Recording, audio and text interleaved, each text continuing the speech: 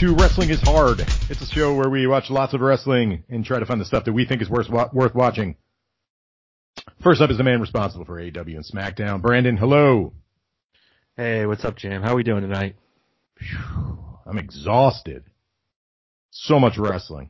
Next up is the man assigned the tasks of Impact, NXT, and Raw. Chris. What's going on? And I'm Jim, and I'm not going to talk much about my promotions because there's not much to talk about because this week was WrestleMania. So we got lots to talk about WrestleMania. Make sure you go and follow us on Instagram and Twitter at hard4wrestling. Subscribe and follow. Give us 5 stars on Apple Podcasts. Is that what it's called? It's not called iTunes anymore. Apple Podcasts. Yeah. All right, let's start off. We're going to keep people waiting for WWE's huge show, WrestleMania. Which number WrestleMania was this? Anybody know? 37? 37. Yeah, it is 37. That's what my Wikipedia. Well, they don't have numbers anymore, right? They're technically they're just places now. Yeah, this is Tampa. Thunderstorm Land. Let's start off with NXT though first. We're going to do TakeOver. Let's start with night one. Go ahead, Chris. I'm sorry. Yeah, can I give you a little Impact news real quick? Because something did happen. Sure. Yes, I love Impact. Okay, you ready for this? Deonna Purrazzo beat Jazz and made her retire. This happened on a special show that took place the same night as night one of WrestleMania, which means Impact doesn't give a shit about getting any new fans at all, and they're not even trying. Were they recording it during WrestleMania? Was it like a live stream in Tampa, Florida type of show thing? That I don't know, but I mean, yeah. Like Vince runs the Royal Rumble the week between the NFC, AFC championship games and the Super Bowl every year. Yeah. He doesn't compete. Just wanted to point that out. Maybe that's why we haven't talked about Impact in about 4 weeks. Sweet. They consider themselves direct competition with WWE. Good for them. Mm-hmm. Brandon, are you excited to watch the Jazz retirement ceremony? Not at all. No, I feel bad for Jazz. Actually, that's a tough way to go out competing with night one of WrestleMania. Yeah, man. Nobody watched my party on their 7th special event of the last 3 weeks. It feels like. All right, let's get started. Ready? Night one of NXT. We'll start from the top of the show. Chris, this is your show. You're going to do a lot of talking. Kushida versus Pete Dunne. Pete Dunne defeats Kushida. Chris, thoughts? I think this went down exactly as we kind of called it and expected it to. Kushida's there to make everybody look good, and he did a good job that night. I mean, there's nothing really to write home about. It was a good match to start out with. 2 awesome wrestlers. I'm not the biggest Pete Dunne fan as far as his character goes, and he was breaking fingers as usual, which I think is pretty silly. But other than that, I mean, it was a decent match, definitely a decent match to start off the night with. And what we expected to happen happened, which was Pete Dunne wins, and Kushida made him look awesome. Brandon, thoughts? Yeah, Chris nailed it. This is what we were expecting. I was entertaining outside of the bizarre amount of joint manipulation, but decent way to start this off, knowing that we had 14 hours of wrestling ahead of us. So we had lots of joint manipulation in this pay-per-view. A couple of nights of joint manipulation. Yeah, this is great. Kushida looked great in a loss, but, we kind of called it, right? What are you going to do?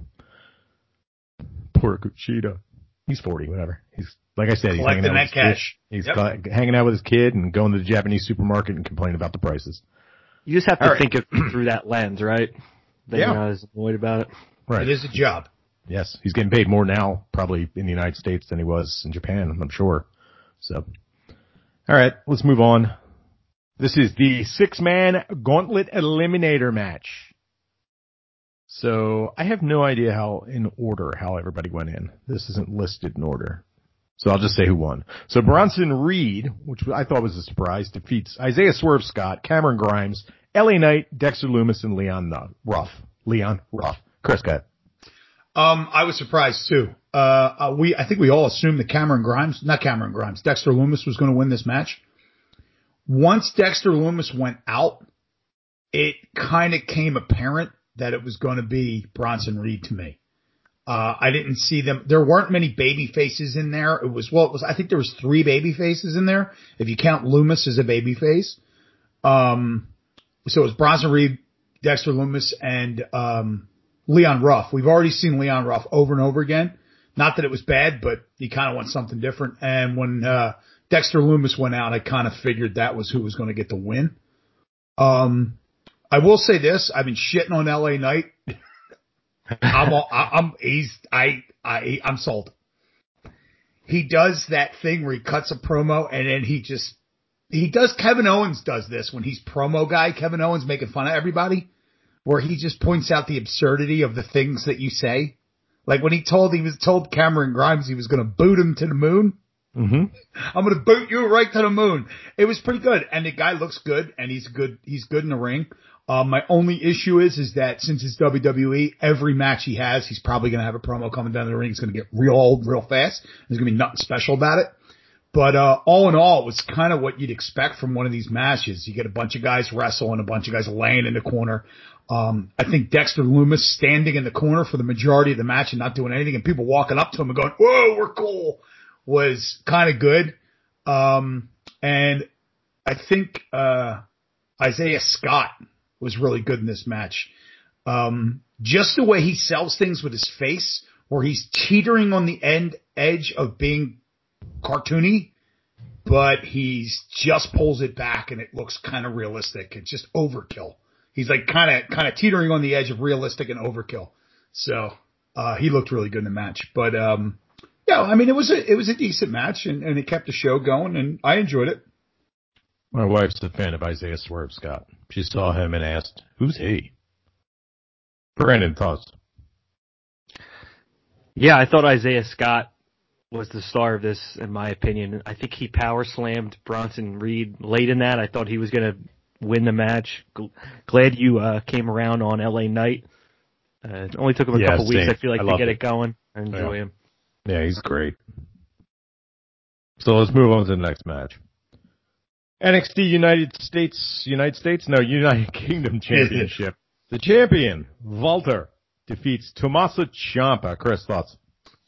This is one I think we were all looking forward to. I enjoyed it. I like anything that Ciampa's in. I think he's awesome. I was bummed out that he no longer had the Jean-Luc Picard. He cut his hair.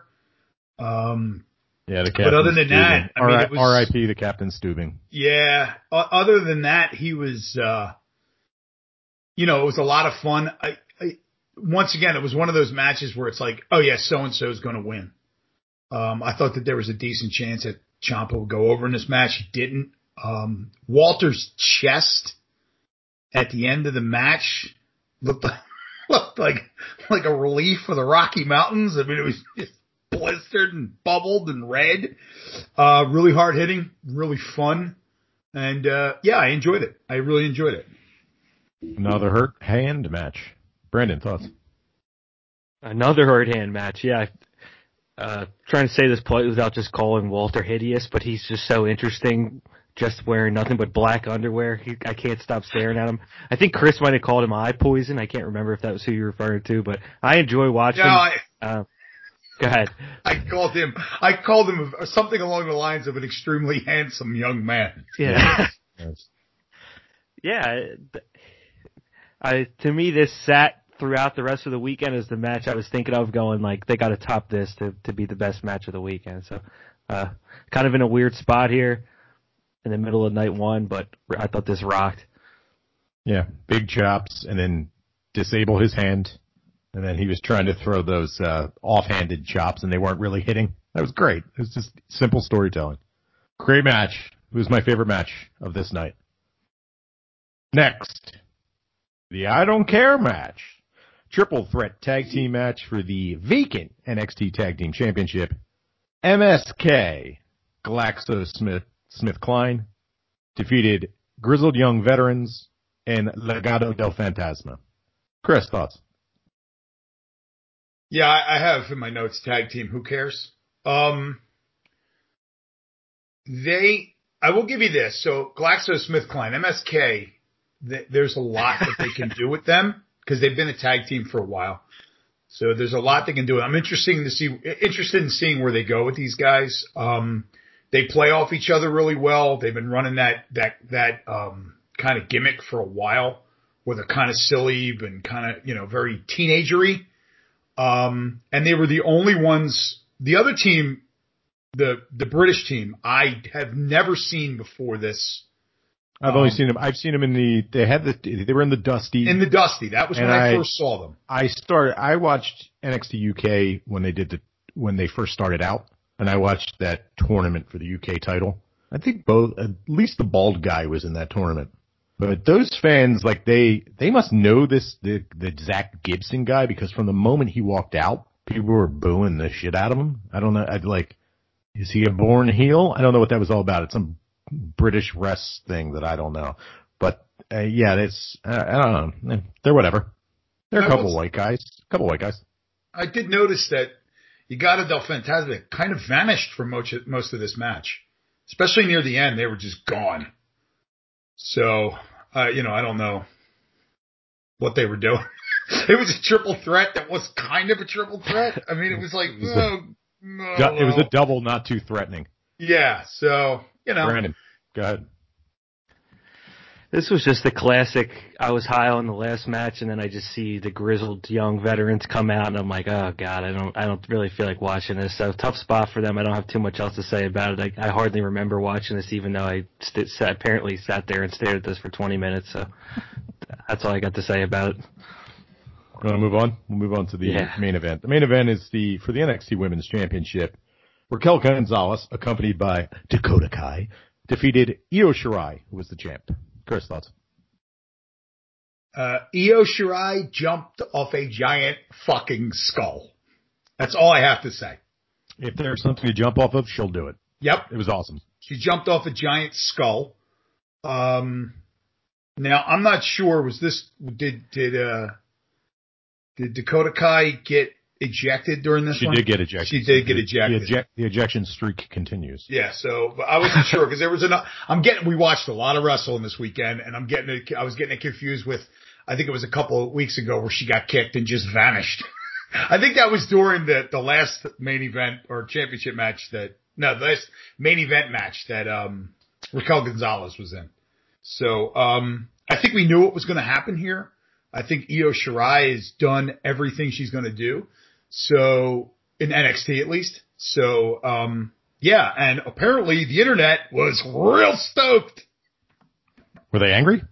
Yeah, I immediately looked and they were, I'm only on Instagram, so that's all I see. But, women's division ruined,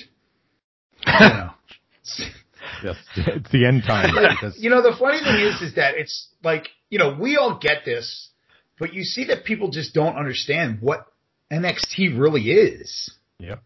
It's making people for Raw and SmackDown. That's what it's always been. Yeah. It's never been anything more than that. And that's what it is. We discussed it last week. I think it's a little bit more than that now. But when it comes down to it, their main job is to produce stars that can go on national television and show up on Sports Center and talk about things. And they're entertainers, and they're trying to produce the best ones in the world. Right. Exactly. Yeah, I got a little more on that when we get to night 2. Do you have any thoughts on this match, Brandon? It was fucking awesome. Yeah, I thought this was good. I actually felt like it went by pretty quick. I feel like it was only like 10 minutes or so.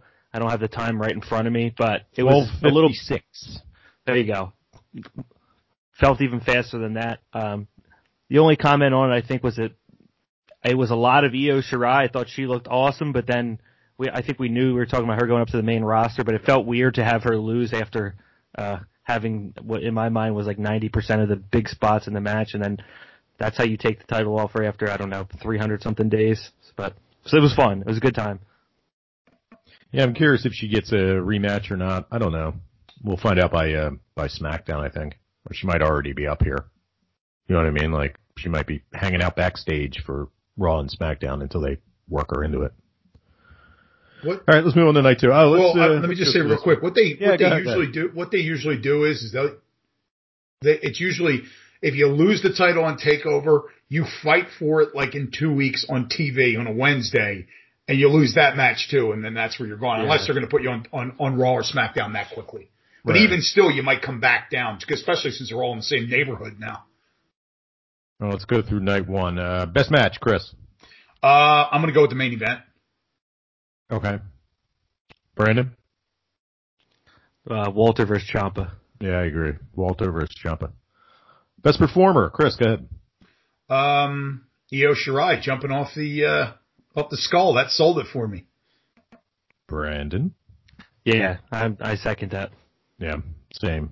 She worked 90% of the match. Overall grade, Chris. I mean, I was entertained from beginning to end. So other than a tag team match, I would give it a B. B being with Z being the highest grade you can get. I'm sure, B. why not? We don't have a system. We're gonna do yes. Yeah. So A, okay. I mean, I think we can contextualize that. It's pretty easy. I don't think anywhere on the planet Z is the best and A is the worst. Any grading system in history. Hold on. So C is the best and nothing is the worst. It's so zero. It's above average. Zero is the worst. Yeah. Right. I'll give it A. Brandon, what's your overall grade? On the scale of 0 to C, I guess that would be an A. So right, not quite a B, which is the second best to a C, but I'll give it an A. The two big matches to me, the Walter one and the Io Shirai one, but some lulls in the middle that could be me, could be them, but lost my attention for some significant spurts. I liked the Kushida and Pete Dunne match a lot. I liked Walter and Ciampa a lot. And I liked Io and Gonzalez a lot. So that's 3 out of 5. I give it a 3 out of 5. Let's move on. TakeOver Night 2. Here we go. So, the first match. The ladder match to determine the undisputed NXT Cruiserweight Champion. Santos Escobar, the interim NXT Cruiserweight Champion, defeated pig-faced Prince Devitt, Jordan Devlin, the NXT Cruiserweight Champion. Chris, thoughts? So, Devlin, I noticed, he's the ace of Ireland. He's not the ace of the universe. So let's just start there. Yes. He may be the ace of Ireland, but he's only the ace of one country where there are other people out there whose aceness expands for infinity. That's true. Okay? 100, baby. Yeah. And is anybody really a fan of Devlin? Dean Douglas? There must be someone. Dean Stockwell? I don't get it. Dean Stockwell. Yeah, I don't get it. So Dean Douglas. What an unlikable looking man. Yeah, Dean Douglas. I mean, look, I've seen a million ladder matches. I don't think this one was any different. We're at a point in which like ladder matches are like, oh great, they're going to jump off a bunch of stuff. If I could interject on ladder matches, I've almost found like ladder matches I'm kind of bored with at this point unless they're ridiculously comedic. If there isn't a situation where someone has the ladder around their head and they're spinning like a helicopter yes, and people are running into it, I don't really want to watch it. But continue. Yeah, I agree. I mean, Dean Douglas took a pretty nasty bump off the ladder, but other than that, I don't know. Dean Douglas.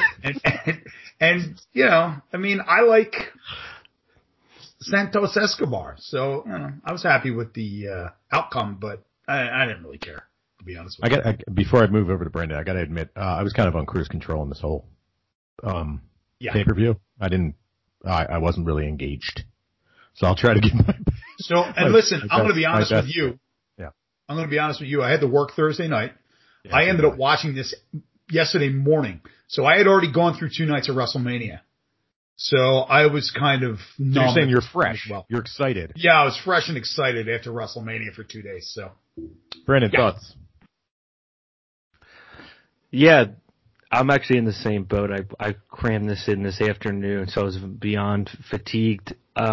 I thought I had something original to say with saying that I'm sick of ladder matches, but you guys both hammered that, so I'll go back to the point of like, why do we think this is? Like, that thought popped into my head immediately too. I'm like, there's almost nothing that these two guys that I don't give much of a shit about at all could possibly do with these ladders that would be interesting. In particular, you know, someone's getting The top of the ladder slammed into them in the corner. I don't know why that match in particular is like have so much fatigue with, but I don't know.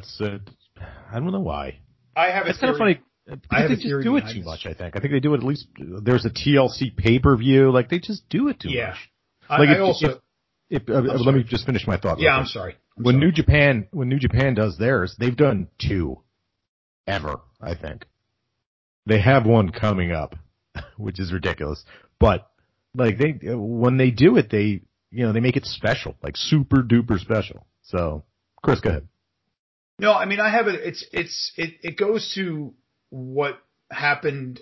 You have a ladder match. You had a cage match at Mania. You had the match between Kyle O'Reilly and Adam Cole. The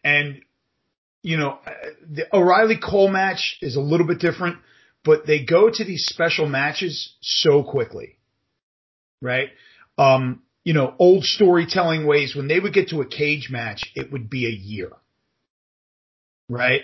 A ladder match, this story has been told in one of the most famous ladder matches of all time. It's been the exact same story. The reason why I think, and it's to what you were saying, they have a pay-per-view for it where we do, I don't know what it is, what month it is, November, whatever month TLC is, December. I think it's around Christmas. Yeah, it's after Survivor Series. We fight over the course from Survivor Series to the end of December, and during that time, a table is somehow introduced, and now it's a tables match.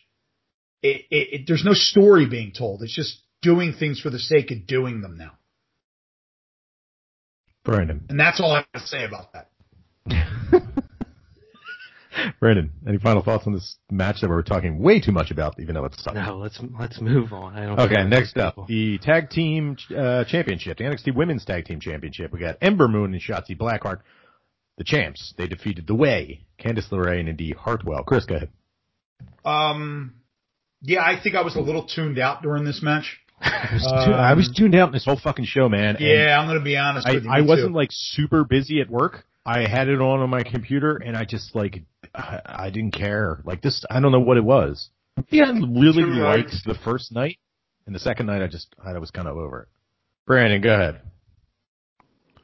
The only reason I paid any attention to this is because Chris makes it abundantly clear his thoughts on Ember Moon. So now every time she's on NXT, she had some cringe. She came out dressed as a Skeksis from the Dark Crystal, which I didn't understand. So she went from werewolf to biker to Skeksis, which I'm not getting.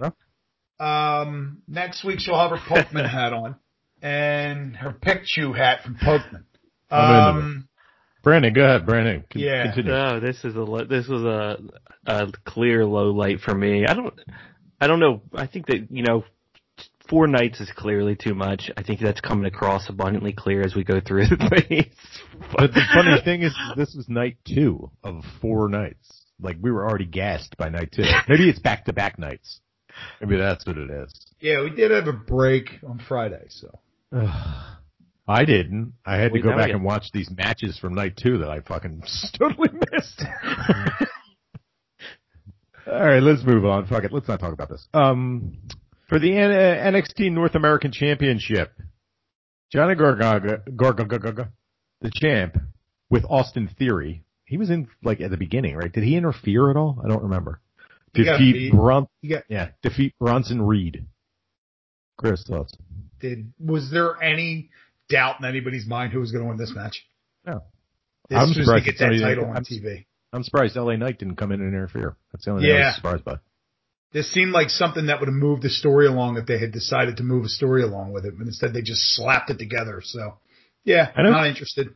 Chris, I know you are not a big fan of Johnny Gargano in particular, just because you're fatigued from him. I got to say, a grown-ass man dressing up like Iron Man is just dorky, man. Yeah, it is. And he's a grown-ass fucking man. He's coming out with a glowing Iron Man stuff. What the hell was he wearing, man? Yeah. He didn't look cool. No. Brandon, they were all superheroes. Was it supposed to be Iron Man? I didn't even know what he was going for. Yeah, it's like a kind of gladiator. Well, he's, what's it called? War Machine. I think he was War Machine. No, he's the Iron Man of NXT. That's what he's calling himself now. Oh, okay. Gotcha. Okay.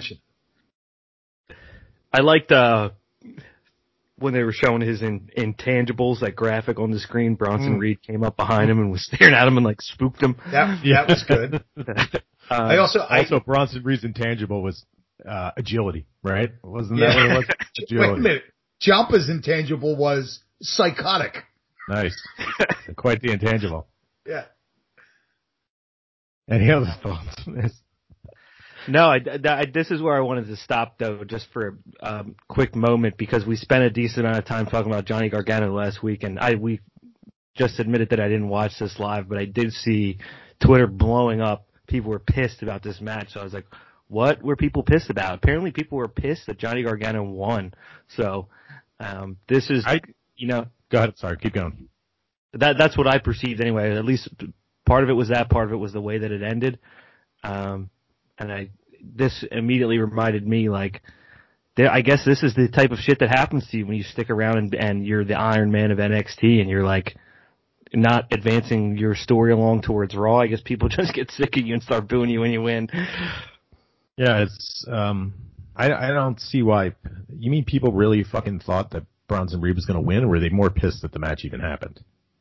Like, We're pissed that nothing happened. I know fucking Alvarez was like, wrong guy won. What the fuck does it even mean? Bronson Reed he wasn't even really, did anybody expect Bronson Reed to show up in this match? I didn't. The champ wins. But now Bronson Reed's got his foot in the door. Now, possibly in the future, he can beat him, right? I don't know. Why are we talking so much about this? No, he's not. No, not at all. This whole show wasn't entertaining. All right, next up, the NXT Championship. Karrion Kross with Scarlett defeated the champ, Finn Balor. I think all three of us picked this, right? Yeah. Chris, go ahead.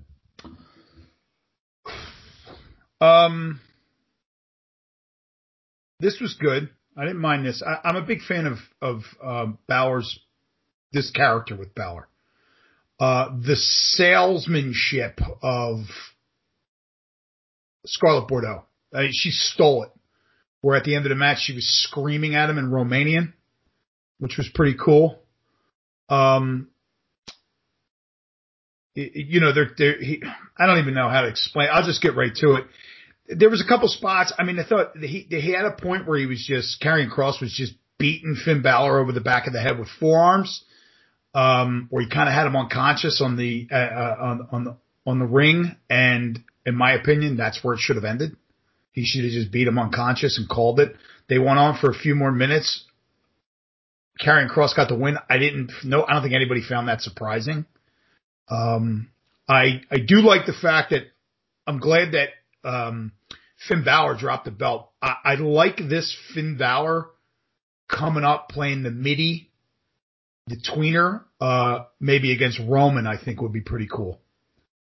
But other than that, we kind of knew what was coming. I'm just curious to see what they're going to do with him if he goes back up to Raw or SmackDown. Brandon, thoughts? Scarlett Bordeaux screaming when Karrion Kross was about to get submitted, and then like that inspiring him to turn around and win the match didn't really resonate with me like it did with Chris. I was just like, what the fuck is going on here? I just liked it. Listen, let me interrupt you real quick. I just thought it was cool that she was screaming in Romanian. That's all I liked about it. Yeah, okay. Fair.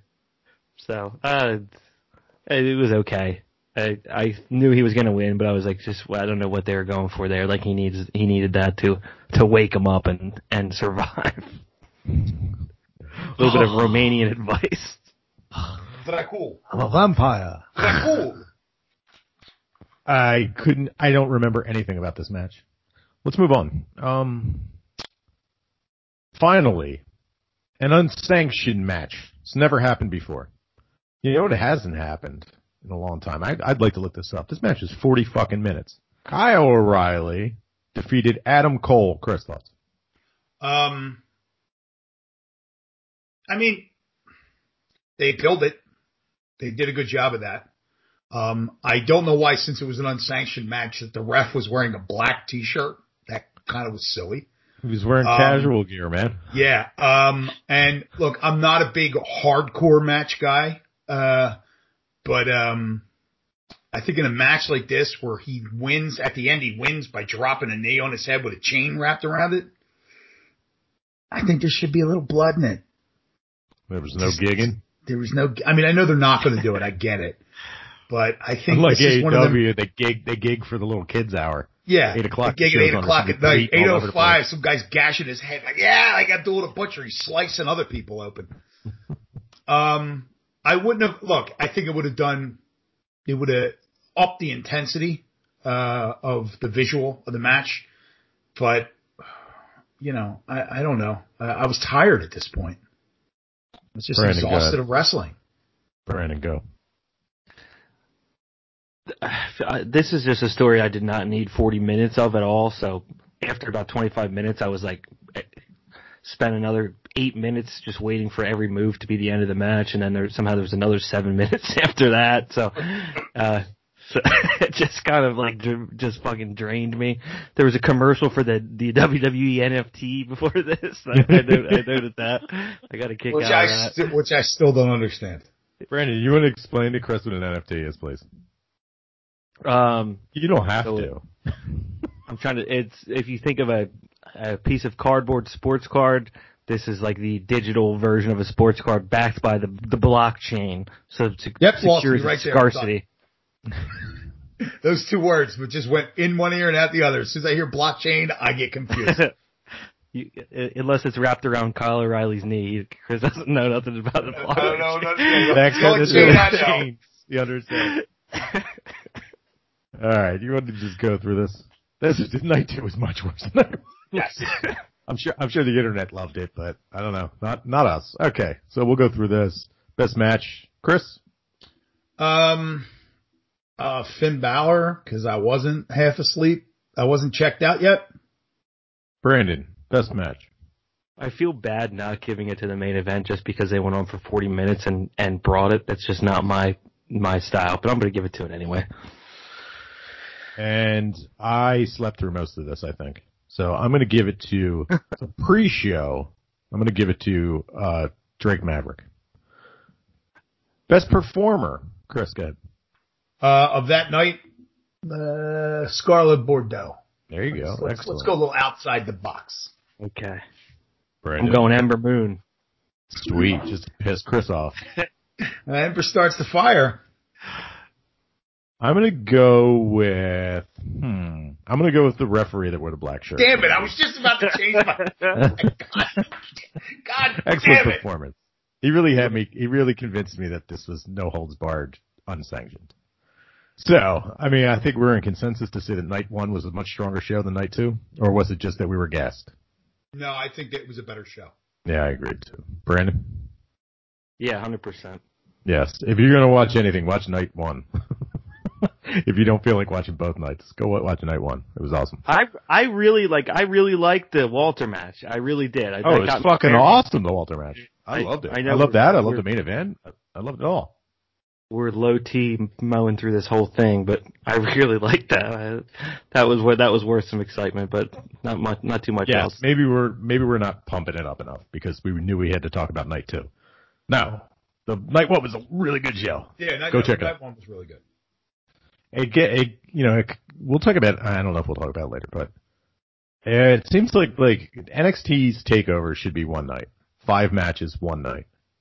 WWE, even though their show is, usually WrestleMania before they were doing 2 nights was one show that was 6 hours. I kind of like this 2-night WrestleMania, 3 hours apiece.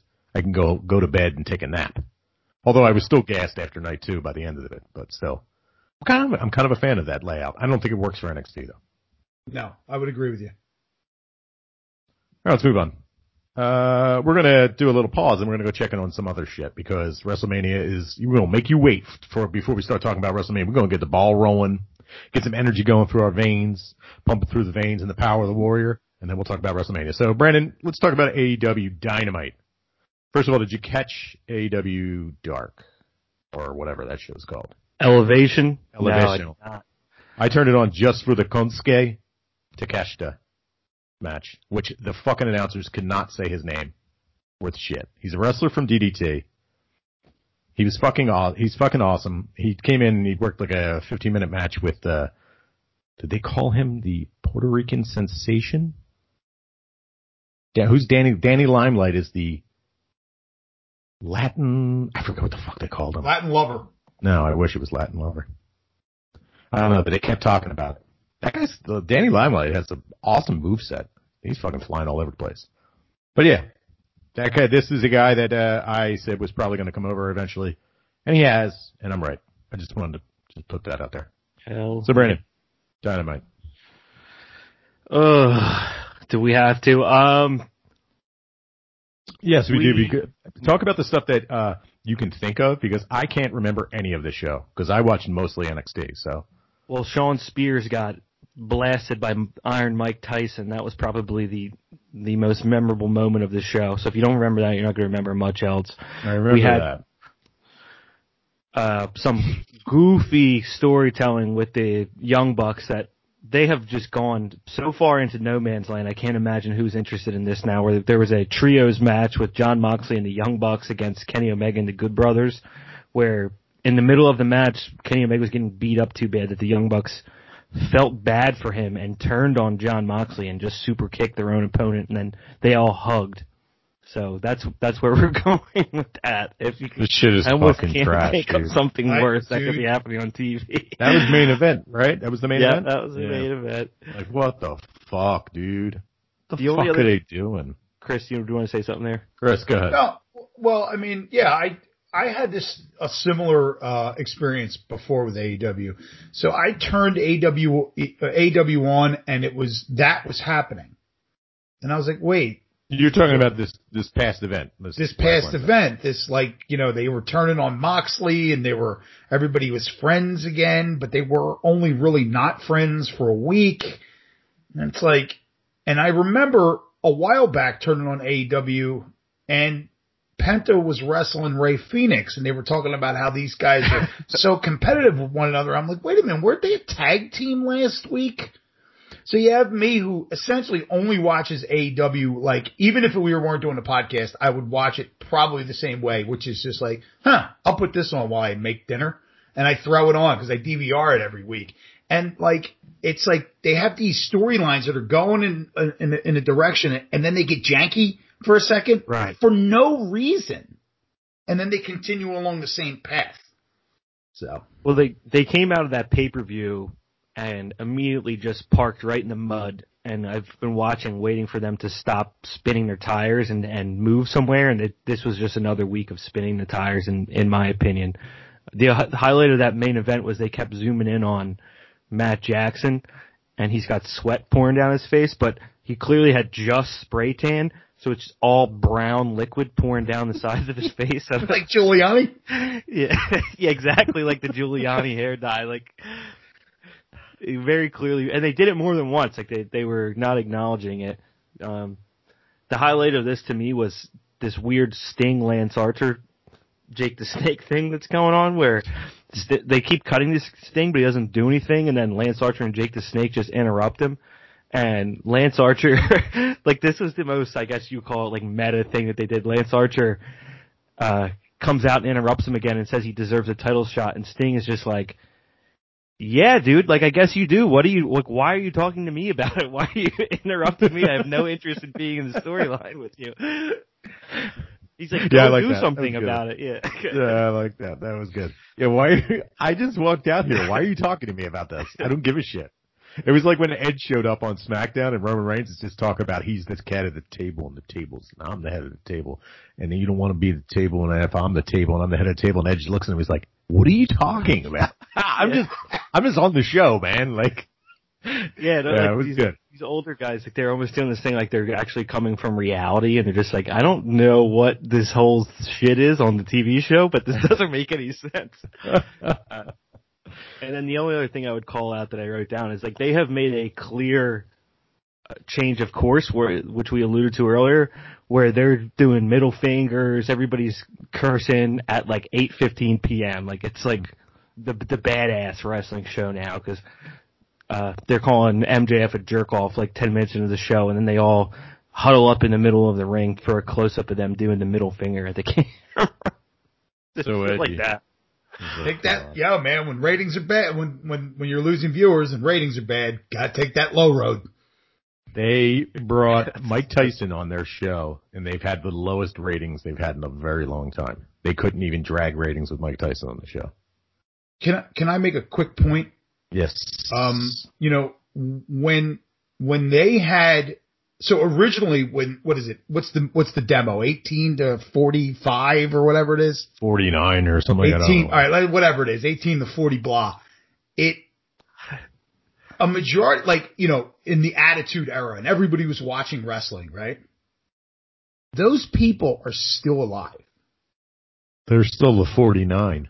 They're still in that, like, there's still people in that were watching when they were 18. They're still in that demographic. And they're there. Why can't you get them to watch? It's not because, it's for one reason and one reason only. You're not doing a good job.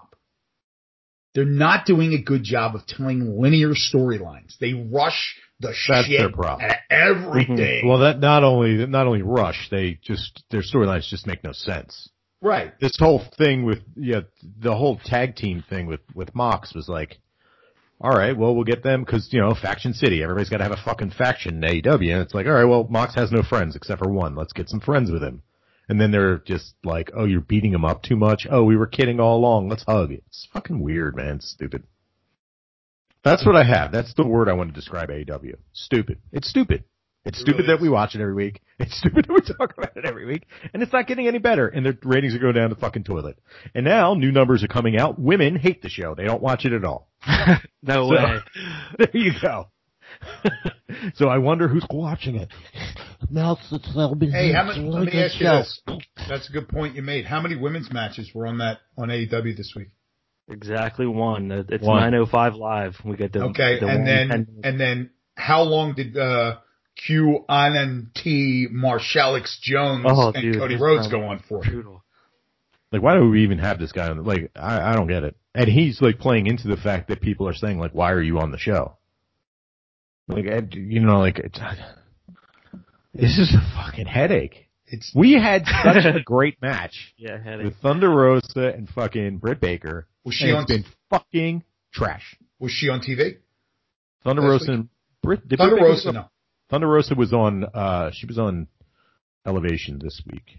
Oh, okay. But, so the girl that had the best match you've probably had, the woman that had the best match you've probably had since the inception of this. No! What are you talking about? The Young Bucks versus Kenny Omega and Adam Page is the best match in the last 20 years, according to the Meltzer's 1,000 subscribers. Yeah. So this woman she's still with the company. I just assumed that I hadn't seen her, so I just assumed she went back down to NWA, Shoot Power. Not on television at all. So whatever momentum that you've had I made this point last week. Whatever momentum that you had from that match is now gone. The only way you get it back is that when you bring them back, they have to go at it again, or every time you show one of those two, you have to remind everybody by showing that match again. Whereas if you had them both on, one this week, and you kept going with it, you had momentum built. Now you've killed it all. Britt Baker had a promo. Britt Baker had a promo on this show, right, Brendan? Am I imagining that? She did, yeah. She demanded a title shot. Brandon, you got any thoughts on this? No, Chris made a good point, though. For whatever that subset of wrestling fans is, some of them which are my age, that grew up with the Attitude Era and misses people this kind of stuff, watch this now in 2021 and how badly it bombs when they do some of this stuff. It does not work at all. Some of it's the delivery.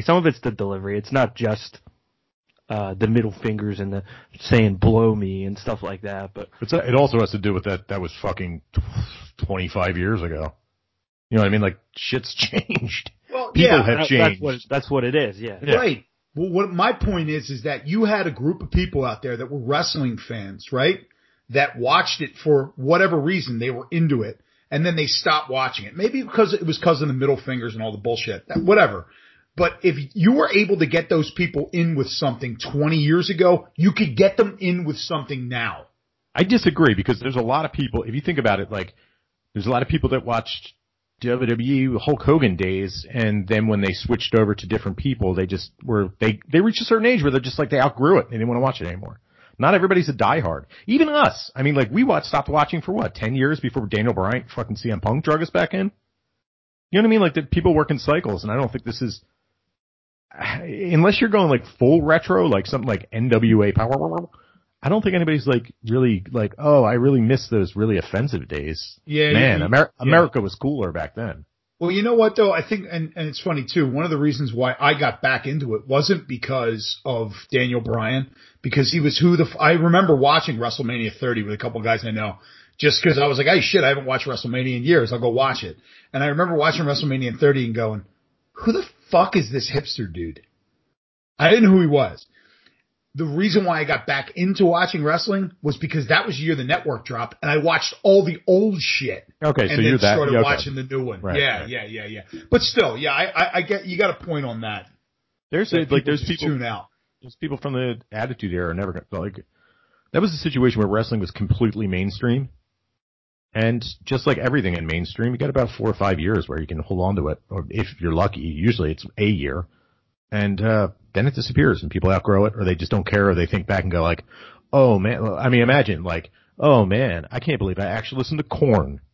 You know what I mean? Like at the time, you listen to Korn, you're like, this shit's fucking rocking. This is great, man. This is rap and rock combined in a beautiful melange of music. Now you listen back on this the worst shit I ever listened to in my entire life, man. It's so funny you said that because I was having a conversation the other day and I was talking about. I remember working a Korn show and he came out with the bagpipes in the Adidas suit. I was blown away. Now, no thanks, bud. Yeah, shit's corny. Yeah, Brandon, go ahead. Yeah, you're 100% right, but I think the difference between the way you're thinking about it and the way I'm thinking about it is that when that Attitude Era happened, I was 10. So to me, it was all that I knew, and it was awesome. I know for a fact there's a large group of people my age that dropped off after then, but coming back now as an adult and seeing someone try to sprinkle a little attitude into things, it's cringe as hell, is what I'm trying to say, and it does not work. So if you're in that late 20s, early 30s, and you want it to be like it was when you were growing up, it doesn't fly today. It's just not going to land. Right. And you don't realize that because you just don't think about it enough, and you were 10 at the time. But and another point that like we talk about, Jimmy and I have talked about this before. If you ever go back and you watch that Attitude Era stuff, first of all, there's the X Factor that made the show good, and that was that it was Stone Cold, right? If you saw the Stone Cold character, because the Stone Cold character just, like, the biggest thing he did was give you the finger. That was it. There was no, like, it wasn't that overt. He drank beer and gave you the finger. But he was a cool character that if they hadn't done that 20 years ago and they did it now, if he was able to do that character now, if he was transported, whatever, we had never seen it, I think it would be over. Yeah, go ahead. I'm sorry. So you have the X factor of, that was the guy that was steering the ship. If you remember, we talk about this, Jim, all the time. The rest of that fucking show, 9 times out of 10, was awful. Yeah, it was terrible. On Raw. They just so happen to be, like, if you think of the Attitude Era, we're way on a tangent right now, but it's okay. If we think of the Attitude Era, like, two of the greatest professional wrestlers in the history of professional wrestling, bigger than anybody else, The Rock and Stone Cold, were both on our television every fucking week. Mm-hmm. The Rock is the highest paid actor on the fucking planet. And it's just like, right. They're never going to be able to duplicate it. It's just not going to happen. And also, all that stuff happened, it was the first time it happened. And when you try to replicate something that was cool back then, and you try to do it again, it just seems forced. Because WWE's been trying to get some edgy character for a long time, and it hasn't worked. But they give up all the time. Go ahead, Brendan. Yeah, you're 100% right, and we can stop talking about this, but just a clear 1-to-1, I still get pumped up watching the first time Chris Jericho came on Raw, and they did the first Y2J thing, and he cut that promo on The Rock. Oh, it was awesome. Chris Jericho in 2021 doing the middle fingers and going for a 4-minute promo went right into the trash. Same guy trying to invoke some of that energy, just did not land. I'll disagree with you there. I did actually enjoy that promo. I think that was the highlight of that episode. It was pretty good. It wasn't great. It was definitely something that was like it came from his heart and he believed it, kind of. It sounded genuine. It was definitely ad-libbed. No one wrote that for him. You know what I mean? Yeah, yeah. No, There's a couple. it's good, like, as a professional, but it wasn't good as, like, it didn't get me pumped. Right, Yeah. now. And there's a couple things too. Like you could say what you will about Chris Jericho. The guy he's every incarnation of him has been entertaining as hell. The other thing is, if it's not for him, there's probably no AEW. I mean, he was the only crossover guy that actually meant anything. You could say Mox, but let's be realistic. Moxley was an undercarder on WWE. And there were people that were excited to see him, but you're not going to be flipping the channels and see Moxley and be like, oh, what's this? You see Jericho, you're going to get people that haven't watched in a long time that might watch your program, is what I'm getting at. I disagree that he was an undercarder. I think he was top 5. At the very end he was. Yeah, well, that had more to do with him not really wanting to work their style anymore, I think. But I guess what I'm saying is that nobody that watched that they're trying to get paid. Like, if you haven't watched wrestling in 10 years and you're flipping through the channels, which nobody does anymore, but you see AEW Dynamite on your menu and you turn it on and you see Jon Moxley, you're really not going to think that's for the Jericho. That's Jericho, yeah. Yeah, that's what I'm saying. That's where they have him. And Moxley it's not working. And none of it's working, so I don't even know why I'm saying any of this shit. No, it's okay. Nobody's watching. Moxley is for people that are indie wrestling fans and people that have been watching WWE for the last 5 years. So it is. Brandon, go. Chris Jericho will tell you that too, that it's all was on his back. If you listen to the 3-hour Broken Skull session interview with Did anyone watch that? Did you watch that? I watched the beginning of it. Yeah. All right, you want to talk about it? I didn't watch it. I'd love to hear about it. I didn't have too much to say about it. It was kind of awkward. The thing that I enjoyed the most about it was my suspicions about Chris Jericho being a heavy boozer at this point in his life were confirmed, because I've watched a bunch of those, and they'll have like a beer, and Chris Jericho's like trying to take a shot every 25 minutes of vodka. That's it's delicious. What's his name was doing it too? Undertaker, who's doing shots of whiskey. Who knows? It might have been fucking iced tea. I don't know. Go ahead. Finish your thought, Brandon. But honestly, it was not that interesting. I didn't think Jericho came off as that charming. He was very self-indulgent. I think it was a work. So do I. He's trying to just get over AEW, and he's acting like his character from AEW. Listen, Vince McMahon, obviously nobody knows what the guy's thinking. But Vince McMahon is a professional. Vince McMahon also, they've said numerous times that he knows that competition is better for everybody because it drives the product. For him to have Jericho on there and allow him to do that, where he's going to basically put himself over and put over AEW and get people, because they're not on at the same time anymore, so it don't fucking matter. Right? You're not going to lose viewership anymore now that they're on a different night. So I could see that being a plan, a complete work. I don't think Vince sees AEW as competition at all. No. And I think, didn't CM Punk said that earlier on the week? I saw an interview where CM Punk said, if Vince McMahon allowed Jericho to be on his programming, then he doesn't see AEW as competition at all. Because if he did, he would never do it. It's the same thing like when he would have, when the network first started up and they would have like retro packages or documentaries about CM Punk, and they would have images from Ring of Honor. He doesn't look at Ring of Honor as a competition. I guess what I'm saying it's a source of information for him.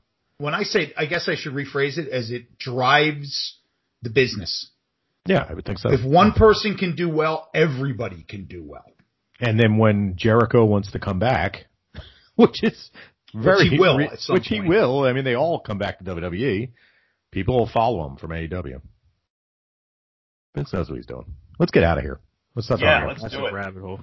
All right. I was going to talk about Stardom, but we went on too long about AEW, so I'm just going to move along. We'll talk about Stardom next week.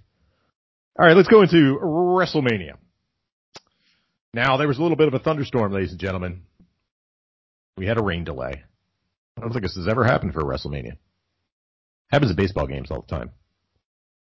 But I don't want to talk about those production gaffes. The mics dropping, them wearing trash bags in the ring. How about, what the fuck was that skeleton? Chris, I'm going to let you handle this. The skeleton. Wait, what the hell skeleton are we talking about? The CGI skeleton that some intern designed and was hanging out over top of the stadium, like. You didn't see the skeleton? I saw the pirate ship. I didn't see the skeleton. Was this only on my television? Maybe it's because I have a 5K TV. Brandon, did you see the skeleton? The pirate skeleton? With like the CGI big sword skeleton? Yes. I'm looking it up right now, yeah. Yes. With the WrestleMania bandana. Yes. Yes. Who said that was okay? Who said that was good? Hold on, let me see this. Kyrie saying. I mean, dude, this doesn't. I'm still nothing tops the gigantic animatronic Roman Reigns that they've blasted above him. But this is close. Here, let me send a picture to you, Chris. Please do this because I didn't see it. Well, maybe if I see it'll jog my memory. It was a giant pirate skeleton with a huge sword. Huge sword hanging out over the stadium. Oh God, I didn't see this. How did you miss it? Oh my God! Oh my God! It's terrible. Damn, that's cool shit, dude. All right, first of all, the sword. Okay. Go ahead, Chris. Analyze, possibly hold this sword. Well, he's a skeleton. Of course, he can't hold anything. He doesn't have any musculature. Which intern designed that? All right, listen, I'm going to sign off of the podcast just so I go back, rewatch WrestleMania because I think maybe it'll be different if oh my God. Popped up so many times. Someone was very proud of that. I don't know how I didn't see it. I really don't. I'm going to say maybe one of Shane's kids designed it and they were like, yeah, let's put it in there. It's great. Good job, kid. Oh, I love this. I didn't see this either live. Was this, you said it wasn't just the pre-show, it was throughout the night? No, it was throughout the show. Your papa was like, we're live here in Tampa. Spooky skeleton. Rawr, here's a sword. And then there was a pirate ship, which was scary. You made a comment about a skeleton, and I was like, oh my God. I thought you were talking about skull that they're selling on the website. No. Oh my God. Oh my God. Oh my God. He's like gripping the top of the stadium like he's coming to get you. Did you guys see the ghost ship too? I'm not talking about. You saw the pirate. There was a pirate ship. No, I saw there was also a ghost ship. That I saw. That's why the ghost ship was kind of spooky, I gotta say. I'm annoyed that I didn't see this because I would have been jumping through the roof laughing. Yeah, I honestly, I think that we should stop the podcast, go watch WrestleMania all over again. All right, if I'm crazy and I'm the only one that saw this live, someone please send me a message on Instagram and prove me wrong, please. All right, let's move on. Let's move on to the actual show. Unless you guys have any other thoughts about the production.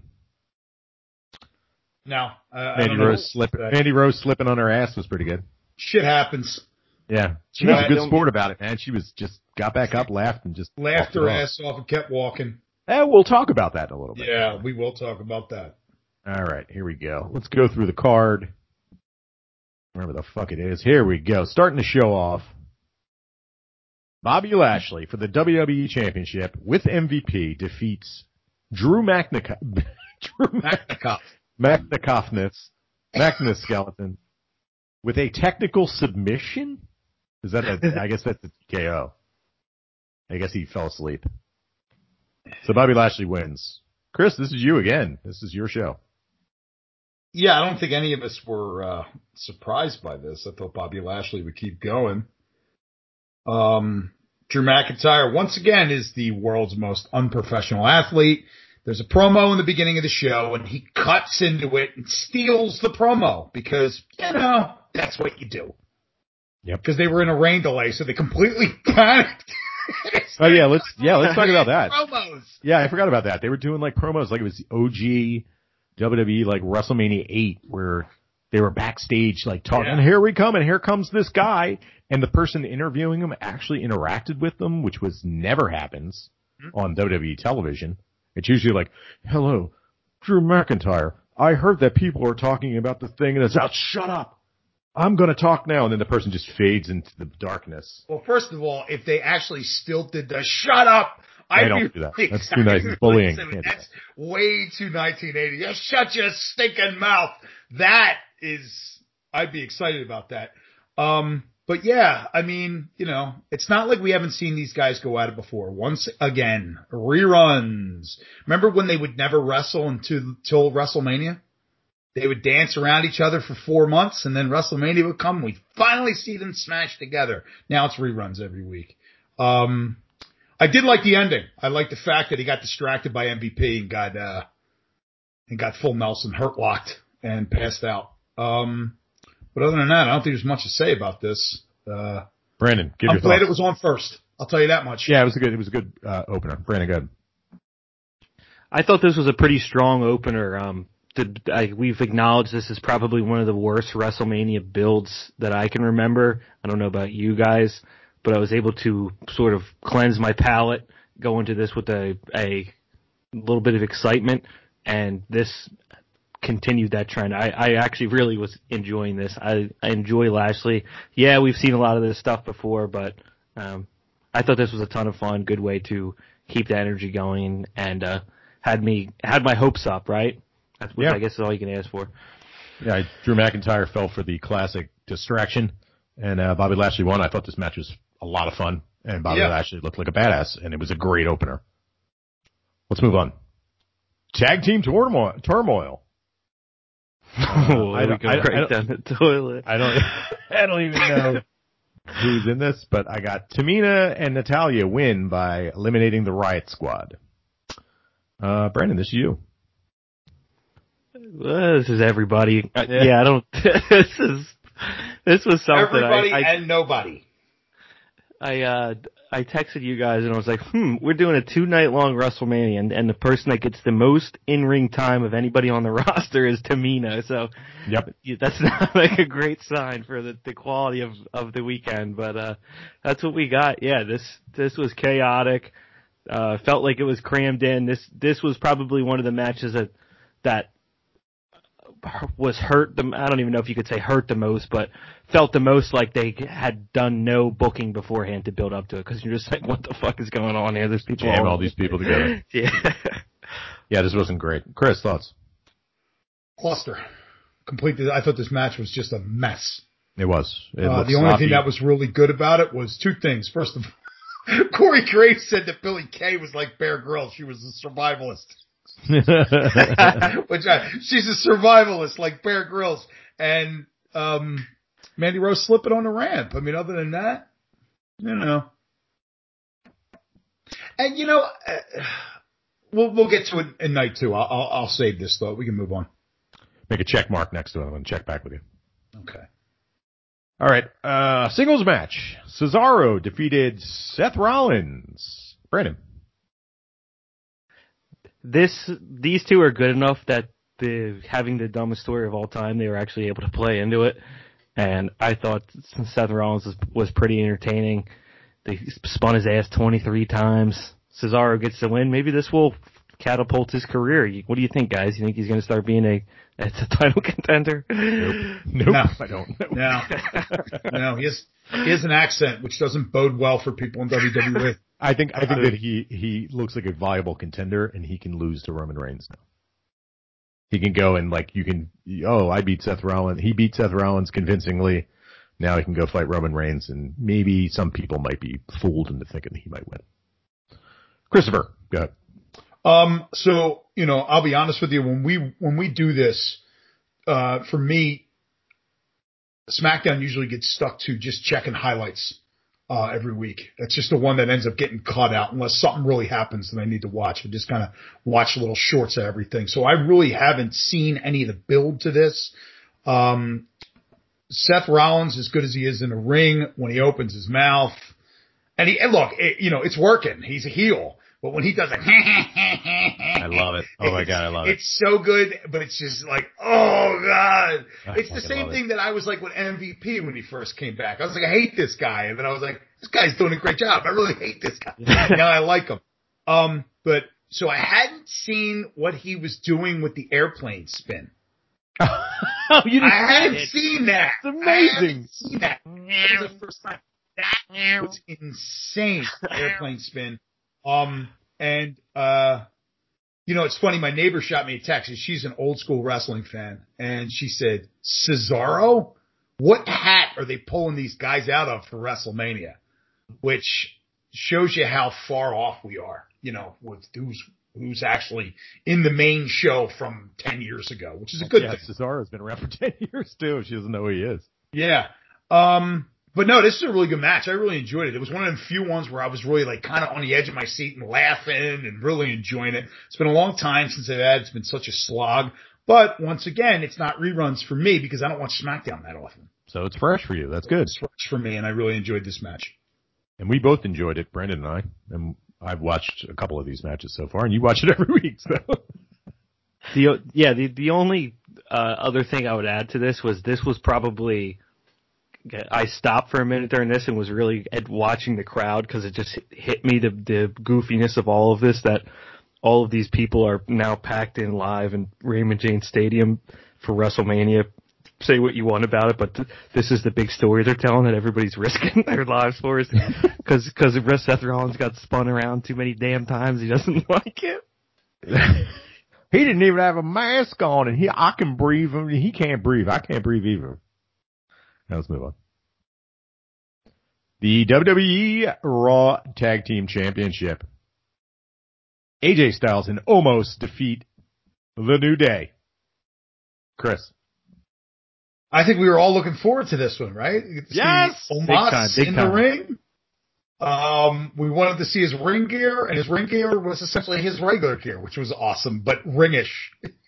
It was like just his regular clothing, but Took the blazer off. Yeah, regular clothes, but wrestling-y. So, I'll tell you what. They did a fantastic job of baby faces. Essentially, when you look at the structure of a tag team match, being heels the whole match. Because the heels got the hot tag. Yeah. The baby faces cut off the ring and beat a guy. And beat him up until you couldn't wait for him to get the tag. He finally gets the tag, and then the other heel gets the hot tag, clears house, and wins the match. Dude, Brian Alvarez was so mad about this. It was the complete opposite. Was he really? Yes, he couldn't understand why they would book the heels to be the baby face. He couldn't comprehend this. Let me tell you something, it was Brian Alvarez. I thought it was brilliant. It was one of the best things it was that subtle thing that they did. Where they cutting AJ Styles off. And telling him we're tag team specialists. We're cutting off the ring. They told the same story that we've seen in every tag team match ever done. And we've never seen it like that. Because they just told the same story and they just kind of turned a mirror on it. And I thought it was brilliant. It was a simple thing and it made it brilliant. Because you knew there was no way that Omos was going to get into the ring and not beat the shit out of everybody. So how do you make this work? Because you knew he was going to get in. There was only one way that they were going to lose, and somehow it was because AJ Styles was going to womp, womp, womp. And, he was going to look like he was going to show his ass and look like an asshole. I thought this was brilliant. Brandon, go ahead. They worked heel the whole match, and they're still baby faces. Brandon, I thought it was brilliant. Yeah, and it made sense. It's a match that made sense. That's what they should have done, which goes a long way if you can believe it. This was so much fun. AJ Styles comes flying off of his shoulders. Only thing I was hoping for more almost. I wish he would have had like a more signature. I mean, he did that massive power bomb, but I was hoping for him to like just fire someone to 25 feet out of the ring or something. But this was cool. We were waiting for so long. I liked that within the match they drug it out and he wasn't coming in. I don't know what they're going to do with him from here. They're the tag champs now, but good time. I'll tell you what, there was a moment in that match where I actually thought we weren't going to get to see him. I thought that they were just going to cut him off, never going to make it into the ring, and they were going to keep it going. And I was like, oh man, it's going to be rough if he doesn't make it in. And he did, and I mean, seriously, they told a great story. And the place went nuts. The place went nuts when he came out. Everybody's been waiting for Omos, and he shows up and he comes out, and I love this match. And he pinned him with his foot on his chest. I loved it. I loved this match. I thought it was great. I loved them cutting off AJ Styles like he was the weakest link.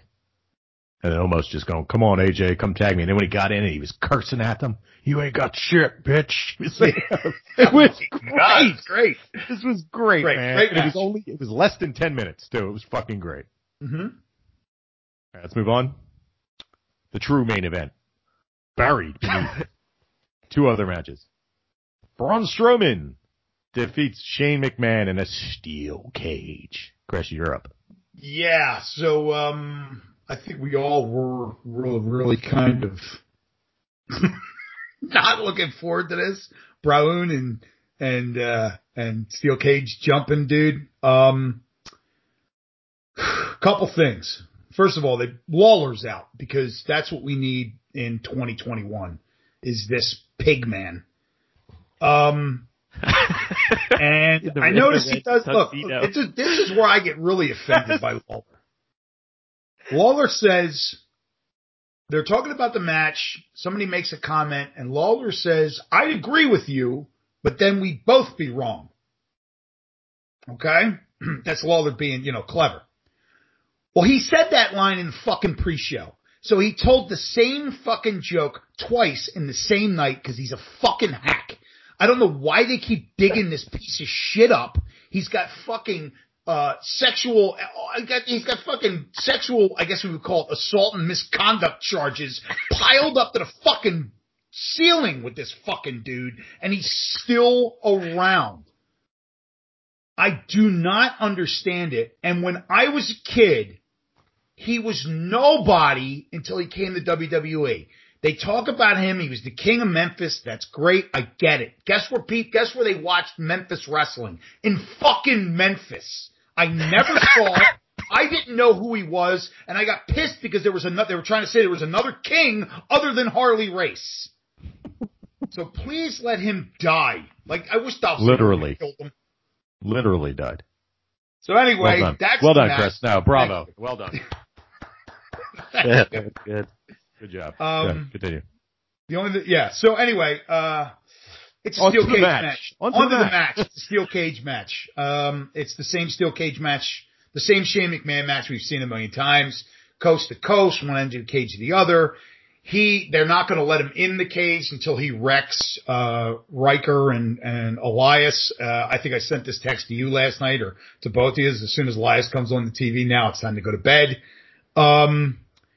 Yeah, I didn't have high expectations this match. I know they're both trying to get out of the cage. Look, I have no problem when you're going to pull fucking kendo sticks out from under the ring now. I've accepted this as the wrestling world. That's the storage space for the shit you don't have anywhere to put. You shove it under the bed. I get it. It makes no fucking sense, but I get it. But green he goes, goop. Yeah, green goop. That's under there. All kinds of shit. At one point Shane McMahon goes into the bag that's on top of the cage and pulls out a fucking toolbox. Yep. Who the fuck put their tools there? This shit is so stupid. Whenever Shane McMahon's involved in fucking anything, I want to turn it off. Fuck this match. Definitely not. Fuck OSHA Shane safe. McMahon. That was non-union. That was a non-union job building up. Not OSHA. Fuck Shane McMahon. I'm fucking done. Fuck this match. Brandon, thoughts? Yeah, here's how my full summary of this. I attempted to watch this 3 separate times. Once live on Saturday night, once on Sunday before night 2, and once last night. The first time I started doing something else and got distracted. The second 2 times I fell asleep during the exact same time. So at that point I was like, it's destiny. I don't need to watch this piece of crap. Yeah, there's your review right there. All right. I have a question for both of you. What? Did we get choo-choo sounds? I don't think so. I think when he came out, that was it. But not in the ring. He did no choo-choo? No. Then this match sucked. I didn't know what. Exactly. Maybe that's why I'm so mad. I got robbed of my choo-choo sound. If I get Braun in the ring, I need choo-choos. You know what would have been good? This is how they would have saved this match. If at one point in the match, Braun Strowman didn't get the choo-choo sound, he pulled out one of those wooden whistles. Ooh, ooh, ooh. Yeah. That's what he should do that. I'm into it. I'm assuming Braun Strowman won. Braun Strowman defeated Shane McMahon in a steel cage match. That's what Wikipedia says. Oh yeah, he won by pinfall, which is rare in these. Props to that. And Shane didn't jump off anything crazy. No, he did, but he missed. Yeah, he did right? it coast to coast. No, he got thrown off the. Oh yes, he got thrown off the cage. top. Yeah. And I wish he died. Okay, let's move on. Right next to I the wonder if wall. there's some bizarro. Same box. I wonder if there's some bizarro version of this podcast where they're like, this was the fucking best match ever. They I brought love Shane Jerry McMahon as the Lawler. best. This match was great. I They hate the brought the king choo-choos. Yeah. Why they got a choo-choo? This match would have been way worse if they had the choo-choo in it. All right, That's what we should have done. The reverse review. just play it backwards. That's what happened. All right, you guys ready? Here we go. Bad Bunny and Damian Priest defeated The Miz and John Morrison in a tag team match. Chris, once again, it's you, buddy. This was fucking terrible. No, Bad Bunny's the winner of the night. Oh my God! Oh my God! This was so good. This was through the internet. so good, dude. I fucking love this match. This is probably, I think I could say, no, I could definitely say for what I saw, the best involvement of somebody from outside of the wrestling world ever. Other than Refrigerator Perry. No, it's, and Liberace. and Liberace. And Arnold selling End of Days. No, this is, I mean, a fucking Canadian Destroyer outside the ring, which Michael Cole didn't know what to call because he fucking sucks. He said, what was that move? I didn't mention Yeah. that. Let me cut you off real quick. In my production notes, I forgot to say, what the fuck was going on with Michael Cole? What, like, this entire, both nights, he was just screaming. At one point he goes, he's talking to the people that are sitting next to him. They get paid to watch wrestling and commenting on it. He says, did you see that? It's their fucking job. Of course they saw it. He was terrible in this. Bad. But let's continue. It leads me to believe that they knew this wasn't something that they came up with. Like, they came up with this last year sometime. Because this dude he's like, even his Uso slap had looked great from the beginning. He looked great with everything he had done leading up to this. So this wasn't some fly-by-night thing, or this isn't something that they had spent a couple months on. I think that they had him ready to go 6 months ago.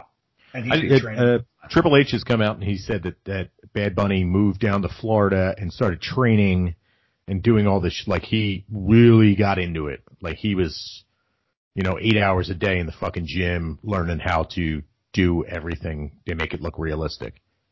Well, he was excellent. I believe that. It was fucking excellent. It was really good. And I was really happy. He's the big winner, in my opinion, of WrestleMania in general. So I really don't think there's much else to say. It was fucking great. Brandon, go ahead. No, you guys nailed it. Yeah, Bad Bunny was so much fun. I was enjoying John Morrison and Miz selling everything that he did. There's about 5 times over in that match where Bad Bunny would do something. I was like, that was the big move that they trained him to do, and then he would do something crazier, and it just kept going and going. That absolutely the star of the show. I agree with Chris that this was the best guest appearance, I guess you could call it, on WrestleMania, even though he's been on the show for a couple months. Celebrity appearance. So much fun. I watched this with a friend who was not a big wrestling fan, and this completely pulled him in. So, I mean, that's all you could really say. Just how could you not enjoy this? Yeah, this was so good that when I got home after watching it, I was working, I came home, and I told my wife about it, and I was just like, you got to see this Bad Bunny match. It was absolutely amazing. We sat down at 1 o'clock in the morning and blew through the 15-minute match.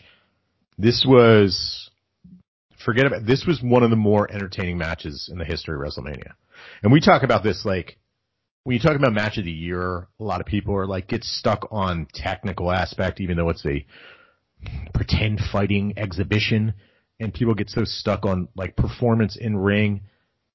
The most important thing is whether you're entertained, and there are very little matches this year that have happened that I was more entertained than this match. I was into it.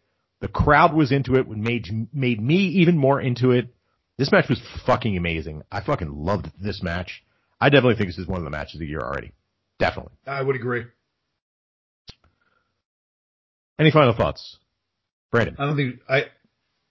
It was so good that I think when they announced Bad Bunny's tour, I was bummed. We were like, we're going to the tour. Yeah. It's coming. I looked when they announced it. They showed. I think it was on night 2. They showed the tour dates. I scanned through them to see Philadelphia. And I was like, oh god, we're going. It's like in March or something at 2022 tours. Go ahead. So yeah, I agree with you. This is one of the matches of the year. I think I brought this up a long time ago. And it may have been the match where they brought the Shield back, but they had Kurt Angle in there. And it was just an awful pay-per-view. The ambulance was involved, Braun Strowman and The Miz, and it was just a bad pay-per-view. But it was a great pay-per-view. Why? Because the three, or whoever was watching it, there was a bunch of us watching it, we laughed our asses off that night. Yes. We had a great time watching it. Yeah. So you're right. People get hung up on the technical aspects of wrestling. Well, one person does. How many flips are in it? And it doesn't matter if it makes any sense. But this is probably one of the matches of the year. I got to say, like, if you're watching WWE and you're looking for technical acumen, you're watching the wrong fucking product. You are watching to be entertained. And this match was pinnacle WWE. This is what everybody should be aiming for. And I was shocked that Bad Bunny did most of the work. I thought he was going to be the hot tag. He was selling the whole fucking match. It was great. This is great. I love this match. I'm going to go watch it again. Let's pause recording. I'm going to go watch it. All right, let's move on. That was one of the greatest matches ever. I'm going to go watch it again. Let's pull. Okay, we're done. Let's move on here.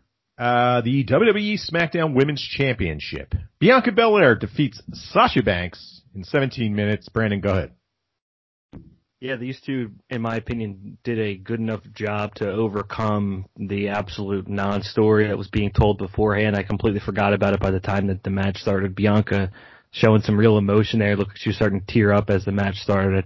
I appreciate stuff like that. I'd like to, seeing that somebody's really feeling it and is excited for the moment. I think they kind of went through a story on this one of like, Bianca is the more athletic one here, but Sasha was able to get some stuff in by being the more experienced technical wrestler. But I thought this was a strong main event.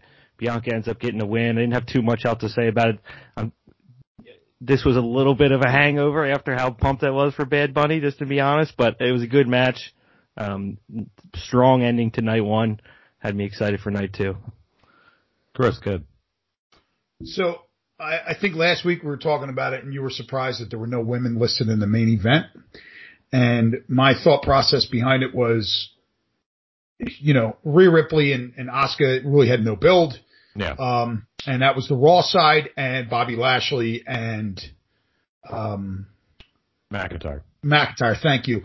You had these two giant dudes going at it. Would be a spectacle. Kind of made a little bit of sense because originally we thought that was going to be the main event. And also there was always the specter of Brock Lesnar showing up. Exactly. Which we didn't talk about because we forgot, I think, but you always have this feeling that Brock Lesnar is going to show up at some point when dudes are fighting over a title, especially big men. Right. Yeah. And then the second night, we were thinking there's to be no other main event other than that triple threat. There was no way that anything would have taken that spot. And just the victim of not the talent in the ring, but just the victim of that storyline between these two, which is not good. And this was insane. This match was great. It was a very good match, and it belonged where it was. It was the main event. I'm glad it was the main event. The whole night, kind of meandered to it. And if they had switched that up and that match was either in the beginning or in the middle somewhere, that would have been a dud of the night. That would have been a dud. That whole night would have been a dud. Well, yeah, everything followed it would have sucked. Yeah. Even if it was Bad Bunny, you would have kind of been like, oh, wow, look at that. That's awesome. He did a lot of work. That was good. But you would have been kind of drained. Yeah. So, I agree. This match was fucking awesome. First time 2 black women have main evented WrestleMania, which is awesome. And Bianca Belair won, and I think she deserved to win. Deserved meaning that the storyline told that put somebody over new. She can lose in a couple of weeks. Who cares? Some creep will screw her over. Yeah, this is really good. And her dad, trying to jump the barricade was awesome. That was great too. That's right. I forgot about that. Security guy gave him a little, don't do it. Yeah. I don't know. I saw the security guy put his hand out, but don't do it. There was a lot of, between this Bad Bunny match and the Bianca Belair match, the crowd was absolutely insane. This reminded, we talk about the Attitude Era, the crowd being as sparse as it was, it seemed like they were a lot more into things. Except for a guy we're going to talk about tonight too. But, like, there was a girl that was there was a girl in the front row, and we always see the same fucking people in the front row of these big shows. And it's kind of fucking boring. Green shirt guy with the goatee. David Steele and his mom. Fucking. I forgot about it. You can look up David Steele. Brock Lesnar shirt guy. Like, these guys are all fucking there at every fucking show. And there were some new people. Some good, some bad. Green shirt, goatee guy was still there. At least he wore his mask. He did wear his mask the whole time. He wore his mask the whole time. And the other thing about green shirt, goatee guy, he doesn't do anything. He just stands He just kind of just hangs out. Just hangs out and watches. I just don't like him because he's, in the front row, and I'm not. Yes, I'm jealous. No, I mean, there was this one shirt. Go ahead, Brandon. I'm sorry. I did catch him leading pretty far over the damn railing, hitting Roman Reigns with a big double thumbs down. And I was like, what are you doing, dude? Why are you? Just relax. There was one girl in the front row, night one, who must have been in love with Seth Rollins, but she was she had a bright green shirt on, and she was just oozing all over Seth Rollins. I fucking love that. I love to see, like, people get front row seats that actually enjoy watching it, because we're so used to the same dorks in the front row who are trying to get themselves over. I had in my notes, people who sit in the front. What did I put down? So people who sit in the front suck. I mean, like, I had something clever. Wait, you had to write notes? Well, I sometimes I have to remember things, and I have a hard time remembering and bring stuff up. So I wrote down to talk about the guys in the front row, but I had a clever line written down about it, and I must have. Them sucking. No, perfect. Don't worry about it. But they suck. I mean, really, a majority of the people, like, it's cool to see people who are actually fans sitting in the front row, and not people who are just there to, like, what was the guy's name? He had a sign up that said his name the whole time, Steve or something. I don't know. There was that guy, and there was big thing. There was another guy who had some cube. And it was like some advertisement for some Instagram page or some shit. It was like some kind of Ja Rasta thing. It was really weird. And then the next night he was kind of on the ramp, in the back on the ramp. I'm surprised now as much money as they're spending for those tickets, that security isn't taking all those signs and just ripping them up. So when we were talking about our new boy, Munchies, we'll get to him. Yeah. But you had made a comment, and he kind of gassed out. You said he gassed out. He did. Right. And they do yell at you. Yeah. They come down. If you remember years ago, we went to SmackDown. There was a guy wearing a Dallas Cowboys jersey in the front row. And being in Philadelphia, they were shitting on this dude all night. And they're taping a TV. Ultimately, what they're doing is taping a television show. Yep. So you can't ruin them taping a television show. And eventually they came down, and he ended up wearing it was a t-shirt, regular wrestling t-shirt, like a wrestler's shirt. Yeah. And they probably told him, either you put this shirt on or we're going to have to ask you to leave. Yeah. Because we can't ask 15,000 people to leave. You're the guy they're booing at. You need to go. That was like the guys that showed up dressed up like Macho Man and Hulk Hogan, and there was a couple of guys, and they were in the front row, and they ended up telling them to put a t-shirt on because everybody was paying attention to them. Not the rest. I mean, but like I said, ultimately it's a television show. It is a TV show. I went to the Punjabi prison match. Yes, you did. Go ahead. And first of all, the greatest live thing ever. If you want to make some guy in front of me screamed out, if you want to make a Randy Orton match more boring, make it so they can't see it. He was Vince McMahon. But anyway, there was a guy who had a NWO Wolfpack shirt on. And the whole night for the first hour, I'd say, hour and a half, he was screaming, ah, ah. He was screaming, I'm not going to say what he screamed at Maria Kanellis, but it was gross. And I looked at my buddy and he was like, what's with this asshole? And I looked at my buddy. I said, give him an hour. We'll be done. And in an hour, he was leaning against the wall. Brandon, I would have loved if "Give It Up for the Ref" guy had shut the fuck up when we were at MSG. That guy wouldn't drop. Give it up for the refs, guys. Give it up for the refs. A guy with a white man with cornrows and a referee shirt just kept screaming, "Give it up for the ref." I looked at my wife at the time. I was like, man, if this is 5 years earlier, I would have walked up and busted her in the face at this point. I was like, I paid too much money for these tickets. I'm sitting right here. I'm just going to deal with it. He was culturally appropriating. Yes. And occupationally appropriating. That's true. Because he wasn't a Ralph. Yeah. He wasn't a Ralph. All right, let's move on. Those people can be fucking infuriating. Yeah, we can move on. Yeah, I mean, you want people to have fun, but I mean, it's like, don't infringe on other people's fun just because you want to try to be the life of the party. There's kids around, buddy. Yeah, really. Yeah, like Pepperoni Pete sitting on your lap, Brandon. Oh, God. All right, we'll have to do a Patreon where we talk about our dark stories of wrestling shows. Yeah. Where we can do them uncut. When I got smothered.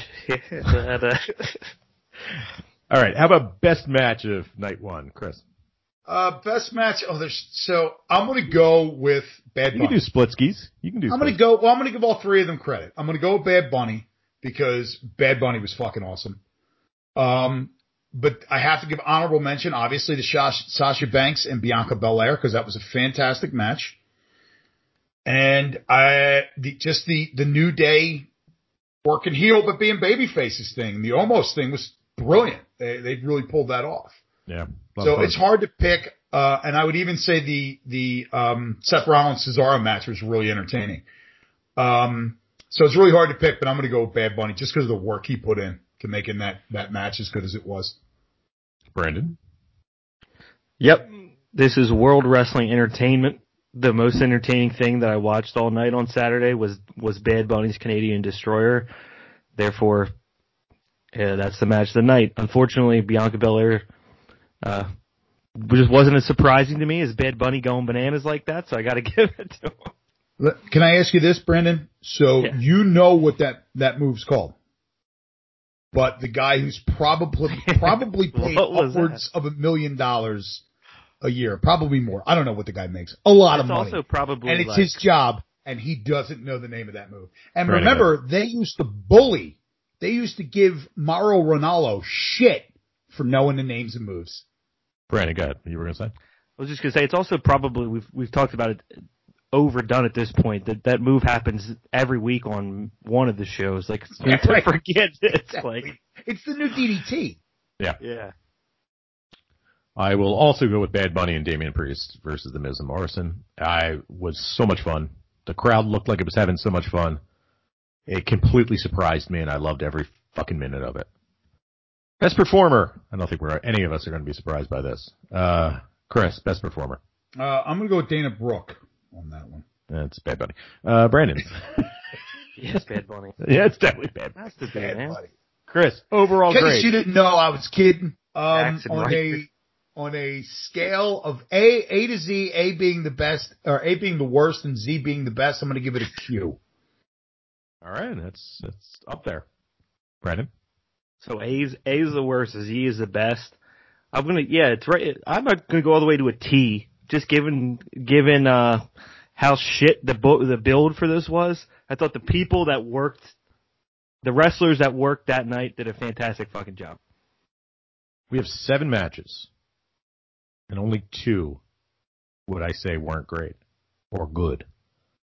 So I'm going to give it a 5 out of 7. This is a very good show. I highly recommend this show. Watch it from beginning to end. Forget about What were the 2? What was the other one? So you didn't like the tag team turmoil, and I didn't like Braun. I didn't like the steel cage. Oh yeah, the steel cage. I blocked that from my I would have loved the steel cage match if they gave me 1 chew. If they gave me 2 chews and I got a choo, I would have been very excited. But since I got no chews, you get 0 points for no chews. All right, now let's move on to night 2. of WrestleMania, or as we like to call it around here, Night Choo Choo. First up. Is that what we like to call it? Yeah, what was this? What happened? Did I miss something when I was going to a meeting about this and I missed it? Everything involving Braun Strowman is better with choo choo. All right. First up, clocking in at a whopping 5 minutes and 50 seconds, Randy Orton defeated The Fiend, accompanied by a box-like structure that had Alexa Bliss in it. All right, first, before we get into this, Chris, why didn't they call it a box? Why did they call it a box-like structure? Why did they keep saying box-like structure? What the fuck was this, Chris? Go ahead. That's Vince McMahon. That was definitely piped into their ears. Say box-like structure. They're not champion. They're not belts. They're championships, right? Like, I don't know. Maybe he was afraid that box was copyrighted. Somebody copyrighted the word box. I don't know. Well, it's modeled after the famous toy, the Jack in a box like structure. So I think that's what they Jack in a box like structure. About. Yeah. Like and you know what's funny, Jim? I'm going to be honest with you. I want you to give me an in-depth review of this match. Well, first let me say this. I'll be honest with you. I'm so used to them having these weird isms, these Vince isms. I didn't even pick up on box-like structure. I'm so used to this weird shit going on when I watch WWE that I don't even pick up on it anymore. I think Byron Saxton was like, what is that? What could it mean?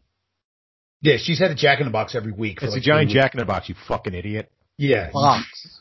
They're so fucking, oh God. Okay. Chris, I need you to calm down. I need you to relax. It's not that I'm excited. I need you to give me an in-depth analysis of this match, please. Thank you. Sure. So, the match begins with a giant box-like structure outside the ring. And, Alexa Bliss comes down and she winds said structure up. And rising from inside the box-like, well, first, wait a minute. I'm sorry. I forgot about it. So, we see the Fiend burned approaching the ring through some strange The Weeknd Super Bowl Sunday tunnel. It's Goldberg and The Weeknd. Yeah, it's some weird tunnel. And as he's walking through, he is magically healed. He is no longer burned, but he is now his original form of the Fiend. Healing potion, fireball. He went to go see Benny Hinn. Yes, he went to go see Benny Hinn and got knocked over. Came back as the Fiend. And as he approaches the ring, the lights go down. They come back up. And Alexa Bliss is next to the box-like structure. She winds said structure. She was having a hard time. Do you think they, ribbed her and made it hard made it really hard? I don't know. She's pretty fun. She was a very tiny person. She is tiny, though. And from the top of said structure arose the Fiend. And he jumped on Randy Orton, and everything went red for the rest of the match.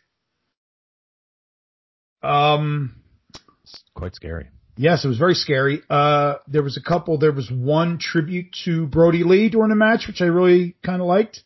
What did they bring his corpse into the ring? Yes, he brought his corpse into the ring. He did the Brody Lee head explode thing. He did that Brody Lee with his eyes and hands go out. Yeah, he did that. I didn't notice. Since they were up close, you got to hear a lot of the Fiend's,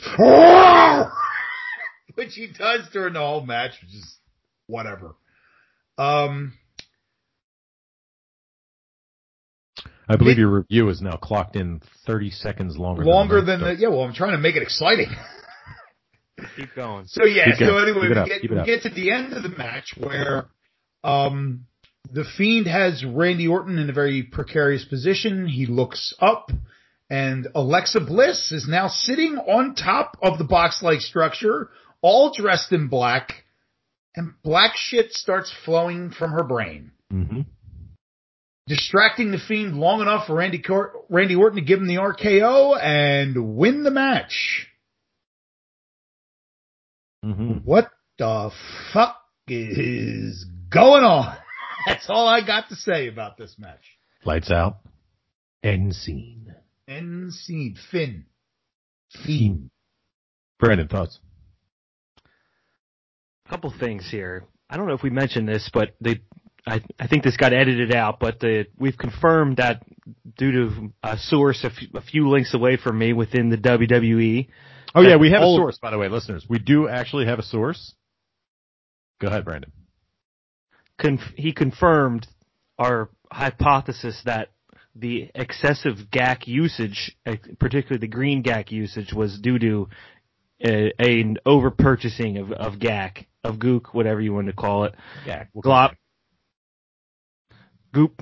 I think I just said a fucking glop, slur gloop, in there. God damn it. Gloop, glop, gloop, Dude, I gotta glop. edit that Gloop? out. No. Yeah, I didn't hear that. I heard gloop. What'd you say? Gloop? I hope you didn't say that other word. I'm not editing it out. If you did, apologize now. If I said something offensive, I'm sorry. Go ahead, Brandon. God, dude. I didn't even hear it, so it happened so fast. Don't worry about it. It was an accident. Goop. I said goop. You did say goop. So that's the first point. There's too much goop. Put the pieces together. Oh, jeez. No, you're good. I didn't hear it. You didn't. We know you didn't say it. Stop. I also assumed Brandon's derailed at this point. Hold I on. also assumed that dude. I also assumed that Bray Wyatt was in on whatever GAC would be coming out of Alexa Bliss. I didn't think he would be shocked by the GAC. So the fact that he loses based off of a GAC-based incident, to me, another plot hole amongst the many that have already arisen over the last 4 months on Raw. So that was confusing to me. The last point I wanted to mention was probably the funniest moment of the weekend in my mind. This is before we got a little tired of our boy the Munchie Man. The first time I see him, he's wearing a surgical mask, a Bray Wyatt face mask, a tie-dye Munchies Cookie Monster reggae t-shirt directly. Hold on. Let's talk about this first. Right. You're kind of like diving in. We haven't mentioned it. Sorry. So we were talking about in the last segment that there was people that seemed like it was their first time. A lot of people that were new to the front row of WWE. In particular, in night 2, there was a gentleman,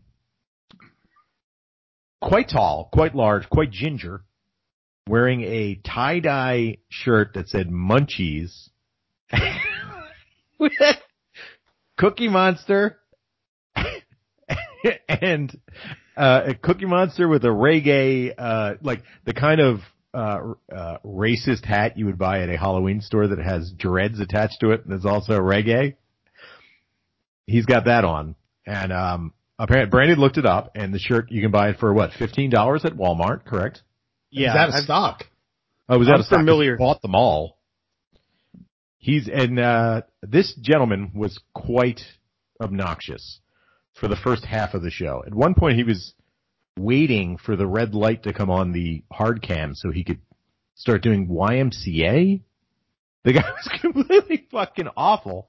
At one point, I think it was during the women's tag match where they started to stop using the hard cam because this guy was so bad. But Brandon, I'm sorry. I just wanted to lay out where we're at here. No, yeah, I rolled right into it. Yes. He's got the tie-dye shirt on directly from the Walmart Stinky Guy signature series. I'd seen it before. I was happy to see it. Under the spotlight. And one of the highlight shots of these 4 nights we've covered to me was after all of that bizarreness that Chris went through in depth, we get a close-up of Randy Orton rolling out of the ring, and he leans up against the barrier to the crowd, and this guy's got the Fiend mask on, the surgical mask, the shirt, and he's hitting him with the 2 of the biggest Thunderdome-style thumbs down you could possibly see.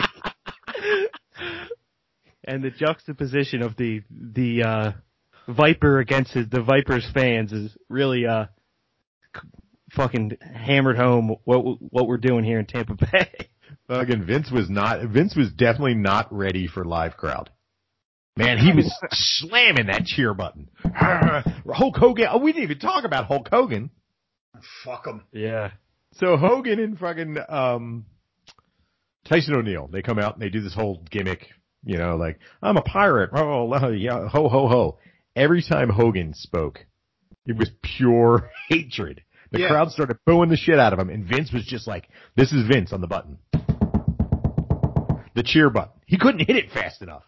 It was just like, boo, hey. Everybody was all excited all of a sudden.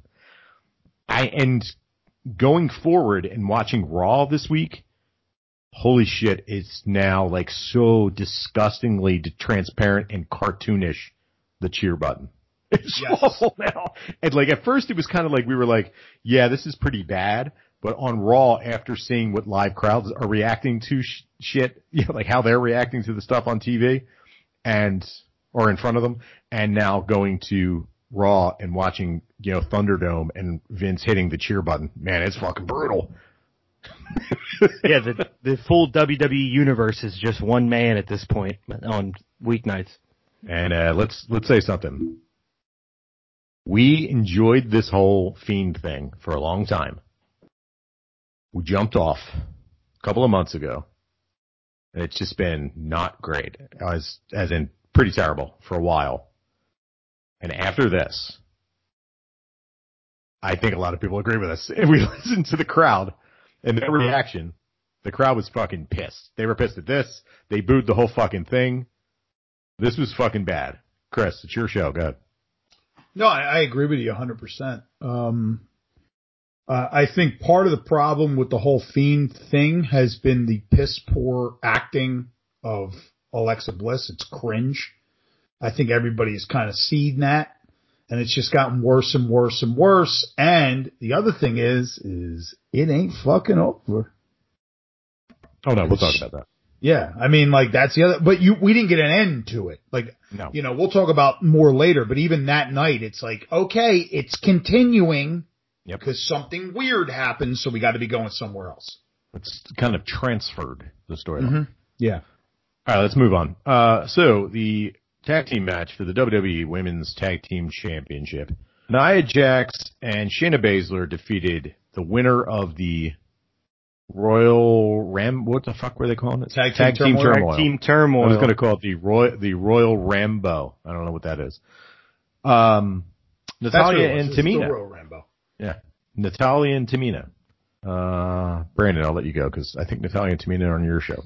Oh yeah, I got absolutely nothing on this. You got the double dose of the Moderna and the double dose of the Tamina this weekend.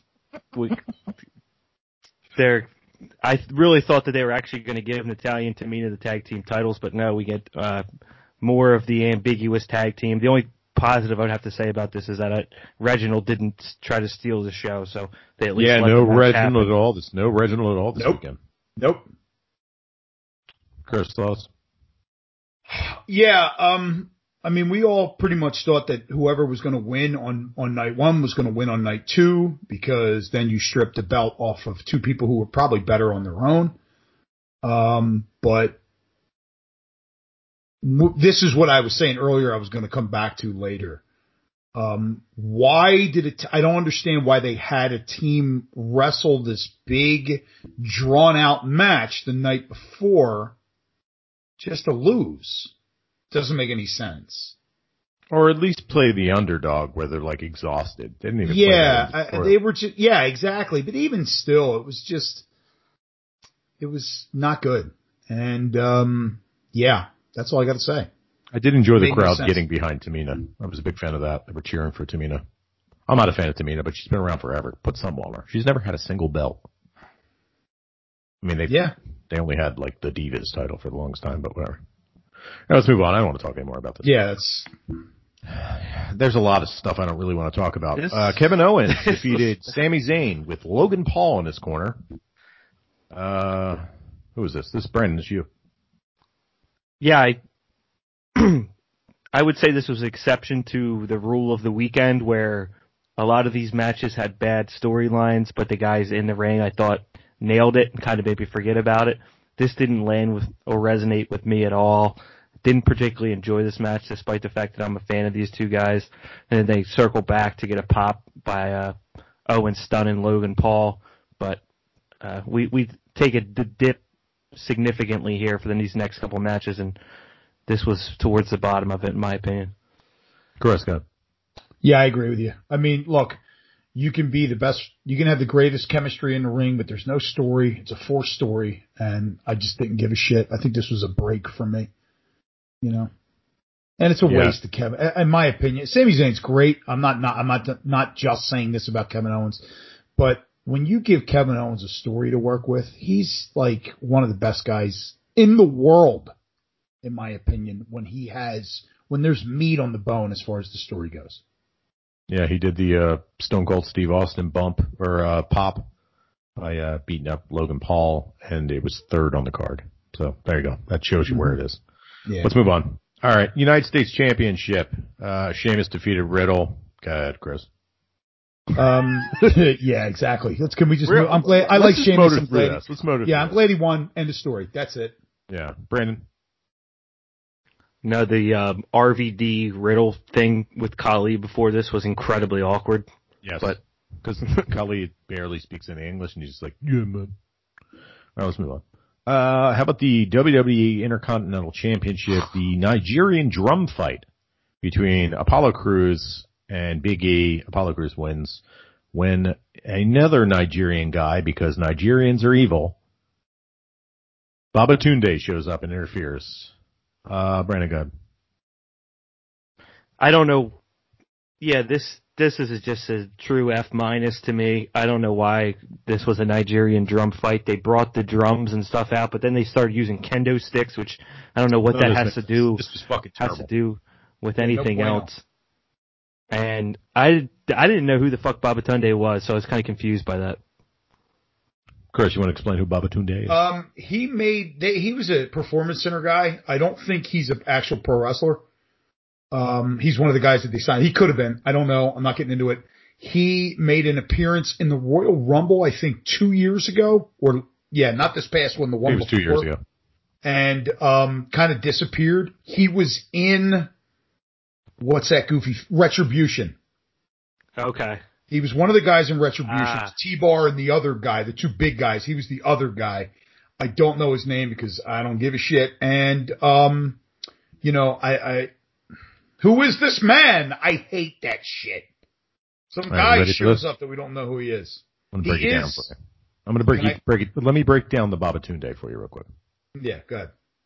All right. So he was born to a Polish mother and Nigerian father. He played American football as an offensive lineman in the Polish American Football League for the Crew Wrocław, the Giants Wrocław, and the Warsaw Eagles in the German Football League and also in the German Football League for the Dresden Monarchs. He was signed with the Vikings in the That's end. where I know him, the Dresden Monarchs. Yeah, there you go. Chris, go ahead. That's where he came from.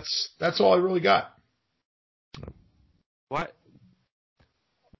Why did this happen? Why did they make everybody sit through this? I don't know. It was terrible. And I don't think we should make anybody sit through this. All right, let's move on. All right, the WWE Women's Championship, the Raw Women's Championship. We got Rhea Ripley defeating Asuka. Go ahead, Chris. Well, I got to say this is one of the bigger technical gaps of the weekend. That Rhea Ripley theme song sounded like they were singing it into a tin can for a few minutes there. It was terrible. I thought she was just talking, right? She wasn't even. Yeah. I don't know what was going on there. Yeah. I mean, look, I enjoyed this match. I enjoyed both of these wrestlers. There's nothing really to say about it too much. I don't think there was anything too spectacular that happened. I think I was starting to hit the wall at this point, and I was kind of staring at the TV and not paying attention to what was going on. Rhea Ripley gets the win. She's the champion now, and I had a hard time getting over that awful entrance music. Brandon, good. Yeah, Rhea Ripley got screwed here. I spent about the first 4 minutes of this match like laughing and searching my phone for thoughts on that god awful live performance, which felt like it was like 4.5 minutes long. They played the full studio version of this song and with no. I don't know if something was wrong with their mic or the weirdest thing about it was that, if I can just interject, the weirdest thing about it was that they played the "This Is My Brutality" from her theme song, and then the woman screamed it, and it was just like she was like, "This is my brutality," and then she decided to sing it, and she was like, "This is my brutality," and it was just like, what the fuck is going on right now? It felt like fill-ins. Like, who are these people? Yeah, I don't know what was going on. So weird. Some kind of audio gaffe. Yeah, musically, it was just fucked up, man. Go ahead, continue. And incredibly long. This match I thought was somewhat underwhelming. Not technically bad, but felt like it could have been a much bigger moment if they had done anything beforehand. And probably just too weird of a spot for these two to surmise. So, not very memorable. I love this match. I thought it was match of the night. No, it wasn't. All right, let's move on. WWE Universal Championship, the main event. It's a triple threat match. We got Roman Reigns with Jey Uso and Paul Heyman defeating Edge and Daniel Bryan at the same time with one pin. Brandon, this is you, buddy. Yeah, that's what happened. After all that stuff that we just blew through, it's like, oh man, they kind of bombed the second night of WrestleMania, so you knew that they were going to go all out here, but it felt like too steep of a hill for them to climb. I thought it was a pretty good match. I enjoyed it. Without going into the details, the spear is not my favorite finisher, and we do a lot of double spear into spear action throughout this match, which is not the most thrilling way to wrap up the wrestling event of the year in the United States. Daniel Bryan, I thought, had some fun moments, but you kind of knew he wasn't going to win throughout it. There's a ridiculous double submission hold on Roman Reigns where Edge has I don't know if this was improvisational or if this was planned, but Roman Reigns rips a chair out of his hand and one leg comes off, and then Edge counters into a hold and sticks the piece of there you go, you got it as your background, sticks it into Roman Reigns' mouth, and Roman Reigns is like crossing his eyes like a cartoon, like it's the worst pain he's ever felt in his life. Then Daniel Bryan comes in and does the same hold, so if that doesn't finish Roman Reigns, what will? He gets the double pin after stomping. Oh yeah. Then sorry, I should mention this ends with Daniel Bryan slamming his head into Edge's head, which I think Jimmy mentioned probably turned his head into dust. It's the last thing we want to see from two guys whose careers were supposed to be over due to neck injuries, is them brutally headbutting each other again and again. But then Roman Reigns smashes his Edge's head between two chairs, and he rolls up Daniel Bryan on top of him. Concerto, yeah. Rolls Daniel Bryan on top of him, and that's how we end our WrestleMania. I thought that after this show and the lack of excitement for the 2 hours beforehand, and the massive investment that they've made in Edge, and how little time is left probably in Edge's career, this would have been a great time for Edge to win, and we do something a little bit different with Roman Reigns for a few months, have to give it back, and it could be a couple weeks, I don't know, but that's not what we get. So, Chris, go ahead. Thoughts? Yeah, I thought Edge looked awesome in this. He's in insane shape. But like you said, after 2 hours, this just becomes too much, 2 days. This is an uphill climb for anything. I mean, you just get exhausted. And, I wasn't really into it at all. I was surprised that Roman won. I figured he would be dropping the title, but whatever. I mean, there's not really much to say about it other than that. I really like this match. I thought the double submission spot was fucking awesome. I like the Roman Reigns with the horse thing in his mouth, pulling him back. Like he was like, we're pulling back on the reins. Roman Reigns. Oh my God, pulling back on the Reigns. That's what it was. Yeah, I thought this was a lot of fun. I liked, if Jerry Lawler was doing this match, he probably would have thought of that joke. Yes, he would have said it on the pre-show. I like Jey Uso's interference in the beginning of it, where he's just kicking the shit out of everybody, and then he gets thrown into he's just running around like, yeah, super kick. Oh God, gets thrown into the stairs. That was great. He gets taken out. I thought this was a lot of fun. Considering how, I'm not going to, let's not mince words. I think we were all in agreement. The rest of the show fucking sucked. Yeah. I think that this kind of saved it to make it where go check out this for sure. You don't have to skip the whole show. But I made the point earlier about how I like this format. I like night 1, night 2 for WrestleMania. I don't want to go back to 6 hours of WrestleMania. Because where would this shit have been mixed in? A couple of these matches would have been 5 minutes longer. Nigerian drum fight would have been, instead of 6 minutes, would have been fucking 15 minutes. Give me a fucking break. You know what I mean? I don't know. Yeah.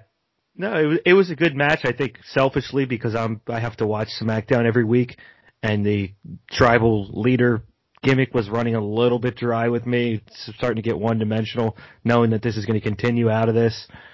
I was a little bit frustrated, but that shouldn't take away from the match itself. So, and also Reigns gets a dominant win. He pins both of them. So he's like, I am truly the tribal chief.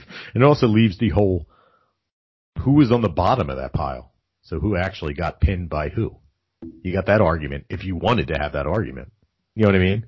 Yeah. There was a guy on top. There's plenty of times when guys just lay on another guy and they count it as a pin. Who actually pinned who? Yeah, that may actually be what happens on Friday. Yeah. We'll see what happens coming out of this. I thought the match was fun. But with the next pay-per-view being called, what do they call it? WrestleMania Backlash. It always is. Is it always called WrestleMania Backlash? No, it was Backlash, but it's always been Backlash. Yeah, the last 2 years. And if Raw is anything to tell, we are going to be rehashing the same stories for a little while. It's usually what happens this pay-per-view. I wish it wasn't. I wish WrestleMania was just season number 37 is over. Let's go into season 38. Let's just start with brand new. Go ahead, Chris. Yeah. I would just say, to your point, I don't think, I'd be surprised if we ever go back to one night of WrestleMania. They've done it. Now this is the status. You don't move backwards. Right. Right. Because there was no reason. They went to 2 nights of WrestleMania because of COVID. Right. And they had to shoot it at the Performance Center. But we don't know that. Yeah. They had already had 1 night planned at Raymond James last year. But this year, now that they did 2, they knew that they were going to be in Raymond James. They didn't have to do 2 nights. Right. They could have done, if they couldn't go to Raymond James, they could have done 1 night in the Thunderdome. They decided to go to 2. Right. And also, I don't know what they charge for tickets, but if they're charging $2,000 for the front row for 2 nights and people are buying those tickets, they're definitely going to have 2 nights going forward for less work. You know what I mean? 3-hour show twice at $2,000 a night for the front row tickets. And the one thing you never have to do when you're doing 2 nights of WrestleMania is you don't got to cut shit. Everything makes it onto the show. Mm-hmm. A bunch more guys get a payday, a big payday for WrestleMania. You get a whole other night's worth of WrestleMania. And those shows that were running, and then after the disaster in MetLife Stadium where people couldn't get home, you know what I mean, when they went long, I think this might be the norm from now on. Also next year we're getting Dallas. Yes. Are we going to Dallas? No. I'm not going to Dallas either. Brandon, you going to Dallas? Yeah, I'm going to go to Dallas by myself and recap it for you guys. That should be fun. Dallas fucking sucks. I am not going to Dallas. Sorry, any listeners are from Dallas. Sorry, man. There ain't shit to do. And I'm certainly not going to Dallas and hang out with a bunch of wrestling fans. No. I have hard enough. I'll dangle it in front of the audience. So God forbid we somehow get a Patreon following. Whatever the first X amount of money we collect is, I'm down to blow on going to something god awful for content. Yeah, if you guys want to listen to us live from whatever the hotel room, Dallas, the biggest stadium in the history of the universe, yeah, sure, okay, yeah, I'll go. All right, let's move on. Let's go to, we got to go through this. Best match of the night for WrestleMania Night 2. This is going to be fucking thin pickings, man. Yeah, it really is. Chris, go. Man, I have to guess. I'm going to go with the triple threat. Yeah, Brandon. Hello, Brandon. Brandon, your mic's out. I'm on mute. I guess that has to be the answer. Highlight of the night for me is getting to see Ozzy and Shatner finally get into the WWE Hall of Fame, but we had to take a match. Yeah, I guess Roman Reigns. The triple threat. How about best performer? Chris, good. Do I have a coin? Flip. I don't know. Roman Reigns, because he did that thing with the thing in his mouth. There you go. That was performance of the night. Excellent. Good choice. Brandon? Let's go to Tamina, putting her head down, working both nights. Good job. I'm going to say Logan Paul. All right, next. Overall grade. Chris, overall grade for WrestleMania Night 2. On a scale of A to D, with A being the best and D being the worst, I'm going to go with B for blah. No, seriously, it was blah. That's crap. Okay, Brandon, go ahead. I'll go on a scale of Nigerian drum match to triple threat match. This was a women's tag team championship. I'll go with my current theme where there were 7 matches on the show. I only liked 1. This gets 1 out of 7. This is terrible. It was bad. Skip ahead. Go see watch the triple threat Roman Reigns match. Everything else is completely missable. It just didn't do anything for me. So, let's move on to Raw real quick. Let's keep it short and sweet, Chris. Yeah, so let me real quick. Let me pose some ideas to you, okay? So, first up, Alexa is liberated. She didn't need the darkness. Now she is the darkness. Is the Fiend gone? Randy Orton's obviously gone because he's in the title picture. All of a sudden, he's like, "Oh, I don't need this. I ain't got to worry about that no more. I don't have to care about that no more because there was a giant box-like structure and the story's over." So is Alexa Bliss going to be taking this stupidity to the women's division now? Yeah, I think that's going to happen. You want me to just go through a quick recap? We can burn right through it real fast. So you're right there. Sure, why not? Keep it quick. So Alexa Bliss, we just said she doesn't need the darkness. She is the darkness, and she has a new puppet to prove it. Ms. TV. Brandon, thoughts on that, please. I'm feeling a little bit of darkness, and the darkness is that I'm going to have to keep reviewing this every week with absolutely nothing going on. I have no clue where they could possibly go. I'd be interested. Right. Yeah. The puppet gave us a little bit the screen. I actually rewound it. This shit is fucking terrible. Whack. Go ahead. Whack as fuck. The Miz is awesome, and his wife was around, and she's awesome because she's just as big a weasel as he is, which is always pretty good. The Viking Raiders are back. They get a win versus Alexander and Shelton Benjamin. They definitely showed that they were not in a ring for a while because they look kind of rusty. Yep, I had sent that to you. Yeah, especially that was you. Mr. Rowe was a little clunky out there. Yeah, and very white. Not in a I'm white by skin, as in white. I haven't seen the sun in a very long time. Yeah, he's very pale. Not like Sheamus white. So Nia Jax and Shayna Baszler are getting a big kick out of Mandy Rose and Dana Brooke, or Mandy Rose, I should say, falling. Mm-hmm. And they're yucking it up. So Mandy and Dana beat up Nia Jax. Now Nia Jax, they come out, they have a match, and now Nia Jax is falling all over the place. Good stuff, storytelling. And yeah, really good storytelling here. And Mandy and Dana they're in a championship match with them. Mandy and Dana are yucking it up at Nia Jax. Nia Jax starts screaming, so they decide, fuck it, I'm not going to wrestle for a championship. I'm going to run away because I'm scared and I'm okay. So that was that. Brandon, thoughts? How could I possibly have thoughts on something like that? It's fucking dumpster fire. Yeah, it's terrible. I've OD'd on wrestling twice over at this point with the NXT Night 2 and WrestleMania Night 2. Now I'm trying to bring it back for Raw, and this is what they're serving up for me to regroup for season 38 or whatever we're on. We're on season 38. Remember things used to happen the Raw after WrestleMania? Yep, they don't anymore. Well, I guess the Viking Raiders came back from there. Well, the Viking Raiders came back, and there's no crowd. Usually it's the crowd. It's not. I think we think things are going to happen because everybody's going nuts inside the building, but nothing ever really does. Big news. Charlotte Flair comes back. We all thought she might be saying bye-bye. Well, we were thinking she may be. I don't think that we had come up with a decision on that. She cuts a pretty good promo. Rags on all the internet wrestling fans for saying that she steals everybody's opportunity. Yep. That was good. She looked awesome in the ring. And then we have a rematch between Asuka and Rhea Ripley. And Charlotte Flair comes down to the ring, chucks her heels at people, and beats the crap out of everybody. So Charlotte Flair's back, and she's a heel. She's probably going to be the only reason to watch Raw over the next 5 months. Yep. So, she addressed the stupid storyline she's been stuck in and all that stuff. It was great. Brandon, thoughts? Yeah, it was good. Yeah, this was a saving grace of the entire night. Charlotte brought it. Very clear, concise promo. Had something to say.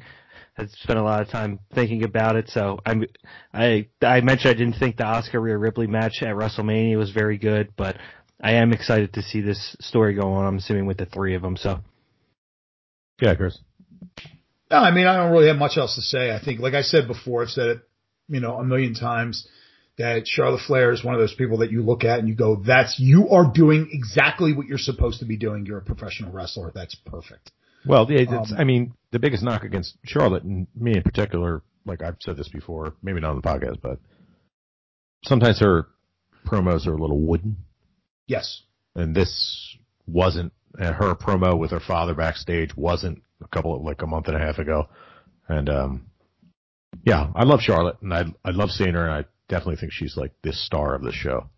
Yeah. More so than fucking any of the dudes. She's the star of the show. Yeah, I would also say that, obviously we don't know, but Charlotte's promos they stopped being wooden during that one backstage that we're talking about. And I think that we all agreed that somebody said, yo, you got some issues with this dude. If you want to make this promo real, tap into that shit. Yeah. And she tapped into it, and now she's learned this lesson of tapping into things. And man, she was on point last night. She was fantastic. She was on Twitter today, and she was responding to people by vanity searching herself, which is like fucking awesome. So she's going and typing her own name in and seeing what the list says on Twitter and responding to people that were just shitting on her.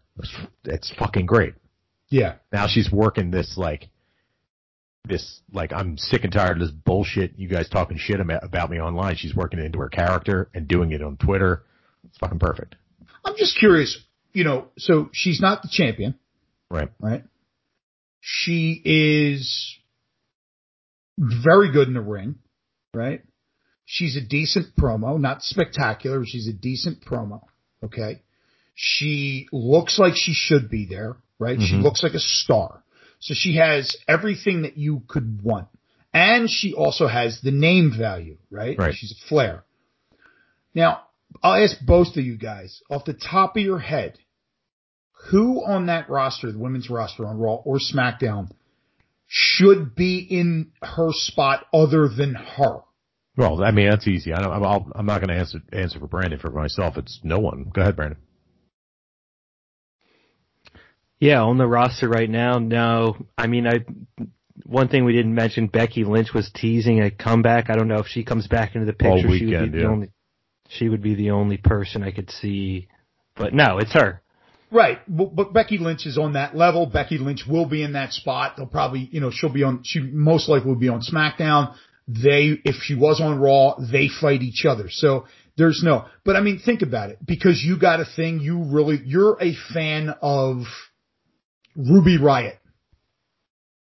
or you're a fan of any of the other you're talking people. about, you're doing a hypothetical. Yeah, hypothetical. You're a fan of, I'm just naming a name. I'm not saying anything bad about these people. No. I'm just naming a name. You're a fan, because when I was a kid, I liked Tatanka.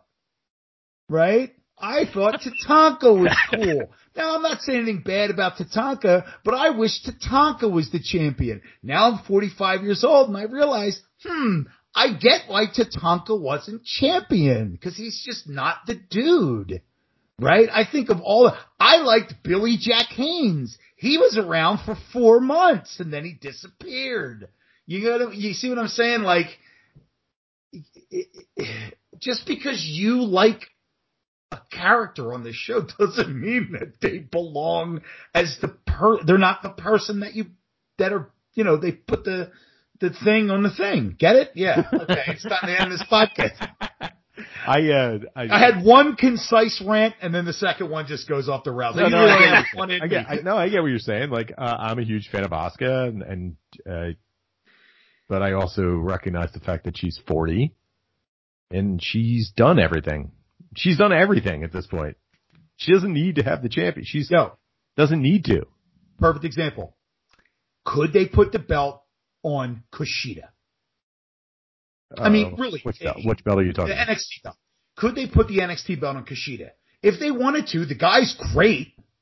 Right. If you ever just, If you needed a guy to hold the belt, like if you said, Kushida's our champion, everybody would be like, well, dude can wrestle. I mean, he's really fucking good in the ring. I get it. But guess what? He's not that dude. No, he's That's not. the way it works. Yeah. There's certain people that just emanate star. Right. Random thoughts? I just wish they were doing a better job of bubbling up more of those people. So Asuka's probably on her way out of this story, and we're going to go do some Charlotte Rhea Ripley matches. But then there's a significant drop off after that. So I don't know who's going to fill that void, but I think that's the only thing that would give me a lack of excitement about what's to come here is that it's going to be these two, and then what else could possibly happen. But Io, I think Io comes up. Maybe she's on. Yeah, that's true. That'd be a good, hey, the way WWE works. We're all Japanese. We're friends. I brought Io up, so now Asuka and Io are together. Yeah. That's just speculation. Yeah. But I mean, if you think about like, for people that are in the NXT that work in the company that are on their way up, I think Io is the obvious choice. Right. I think I think like people like Raquel Gonzalez and Dakota Kai is more of a Weasley heel. I like her better that way. And I don't think Candice LeRae goes anywhere. I think Candice LeRae is kind of middle of the pack at this point. Yeah, I think it'd be Io. Well, to your point, like you were saying that there was a drop off. I think one of the reasons why there's a drop off in WWE with the women, it's always been this way. It's just that if they're not fighting for some kind of title, they have no story. And they're still doing that. Like, it's great that we're getting a lot of women's matches and we got a lot of great female talent on that roster, but it's still the same thing. You're either fighting for the women's championship on either of the shows or the women's tag team championship. And if you're not doing one of those things, then you're off the show. They don't have they don't do women in blood feuds. No, like I was going to say, like they don't have a female tag match and then the babyface tag team, one turns on the other, and then at the pay-per-view in 2 months, there's a grudge match between them. There's no title. They don't do women's grudge matches. No. They don't do it. No. The only reason anybody does anything in WWE women-wise is either because there's a man involved or there's a title involved. That's it. Right. And it's still that way. As much progress as they've done, and I give them credit, I was about to say that. But it's still the same bullshit. Yep. Maybe it's Alexa Bliss. It could be. Alexa comes out and she's like indestructible. Yeah. I don't know. On that note, as soon as you get the I don't fucking know. And the lean back from the mic, the heavy breath. Me without thoughts or anything to say. Yeah. So what else we got from Raw? That was really it. That's all I had. I just want to do a quick rundown. Randy Orton. And then what's that? Randy Orton's in the title thing, and Randy Orton's in the title thing, but they have a triple threat, and guess who wins? It's rerun time. Drew McIntyre. He's going to fight. It's Randy Orton, Drew McIntyre, and Braun Strowman, and he's going to fight for the. He wins triple threat, and he's going to fight for the title again. I am a big fan of the fact that, well, I didn't like that, but I was a big fan of the MVP telling him, like, no, you lost. You're at the back of the line now. Dope. And then Braun Strowman walking in and be like, I won. I get to go ahead of you. Get to the back of the line. MVP said yes. Yes, it makes sense. This makes sense. Why MVP, should he just, like, have endless fucking lives where he can just challenge over and over again? And let me say this, too. MVP starts, I think he started the show with MVP in the ring, and Drew McIntyre starts saying things to him, and he's like, yeah, that's true. Yes. You know, and you're pulling this, you're up there, you distracted me. I did. And you That's fell right. for it. And you're stupid. And it happened again. It happened in the main event. He got distracted again. So, Brandon, thoughts about this, please? What are we doing? We're doing the NXT fucking old match review coming up next. I don't give a fuck about any of this stuff. This is going to be dark days on Raw. Yeah, it's going to be tough. It's going to be tough for a long time. Yeah, so next week we have we're going to be reviewing, Chris, do you have it handy? Were we doing the NXT? Yeah, we're going to do your match. We're doing an old match review. Yeah, we'll do Shinsuke Nakamura versus Sami Zayn. From 4/1 of 2016, I believe. Yeah, 4/1 2016, yes. It's Nakamura's debut. Nakamura's debut is take over Texas. Take over Dallas. Dallas. So if you guys, yeah, Dallas. Shitty town. If you're from Dallas and you want to listen and you want to watch along, go ahead and check out that match. It's available on Daily Motion, I believe. Yeah, that's right. So I think it might be on YouTube too. It popped up. So. It's not on the Peacock. It's not on the cock. No, so, the cock doesn't have everything yet. So yeah, I want the cock to please me, but the cock is not pleasing yet. Why don't we? You want to talk about this? Have we decided that we're gonna cover some older matches? Yeah, we just talked about it. We're gonna do Nakamura first. I understand that, but we had a conversation before about what we were going to do. Who's next? Brandon? Yeah, I forced our way out of that segment because I don't care about it. And if you're listening, I would imagine that you're going to start to not care about some of this shitty that's going on week to week after WrestleMania. So we're going to spice it up doing these old match reviews. I think I'm covering the Attitude Era on WWE. All right, we should probably break that down. So Chris is going to cover anything pre-Attitude Era, WWE, WCW. So we're using, what are we using? 96 King of the Ring? King of the Ring. Yeah, it was King of the Ring 96 is the cutoff. So if you guys have any requests, reach out to us. If you want us to review a match, something that you love, you hate, whatever, you want to listen to us shit on it, love it, Brandon's going to cover everything Attitude Era until the current day, and I'm going to do all the Japanese shit. So if you guys have anything you want us to watch, we'll review it, we'll watch it, and we'll talk about it. And I'm going to dig, I promise I'm going to dig real deep. Going into crates. Oh man, I'm going Stampede Wrestling. I got some stuff lined up. As long as we can get it. That's all I care. Yeah, as long as it's easily gotten. Brandon, what do you have coming up? I think right now the tentative plan that we joked about, but you guys seemed excited about, was the hanging of the Big Boss Man. Oh yes! It's so good. I can't wait. I haven't watched it since I saw it. I haven't watched it in years. It's such a good idea. I haven't watched it since I saw it. I haven't watched it since it originally aired. Exciting. That's cool. All right. Yes. So next week we have a lot of bullshit to talk about, and we'll talk about the Shinsuke versus Sami Zayn match. So let's get out of here. Any final thoughts before we leave? Nah. Let's get out of here. All right. Easy enough. Thanks for joining us this week, and join us here every week at Wrestling is Hard. Follow us on Instagram and Twitter at hard4wrestling. Subscribe and follow. Tell your friends, and until next week, bye.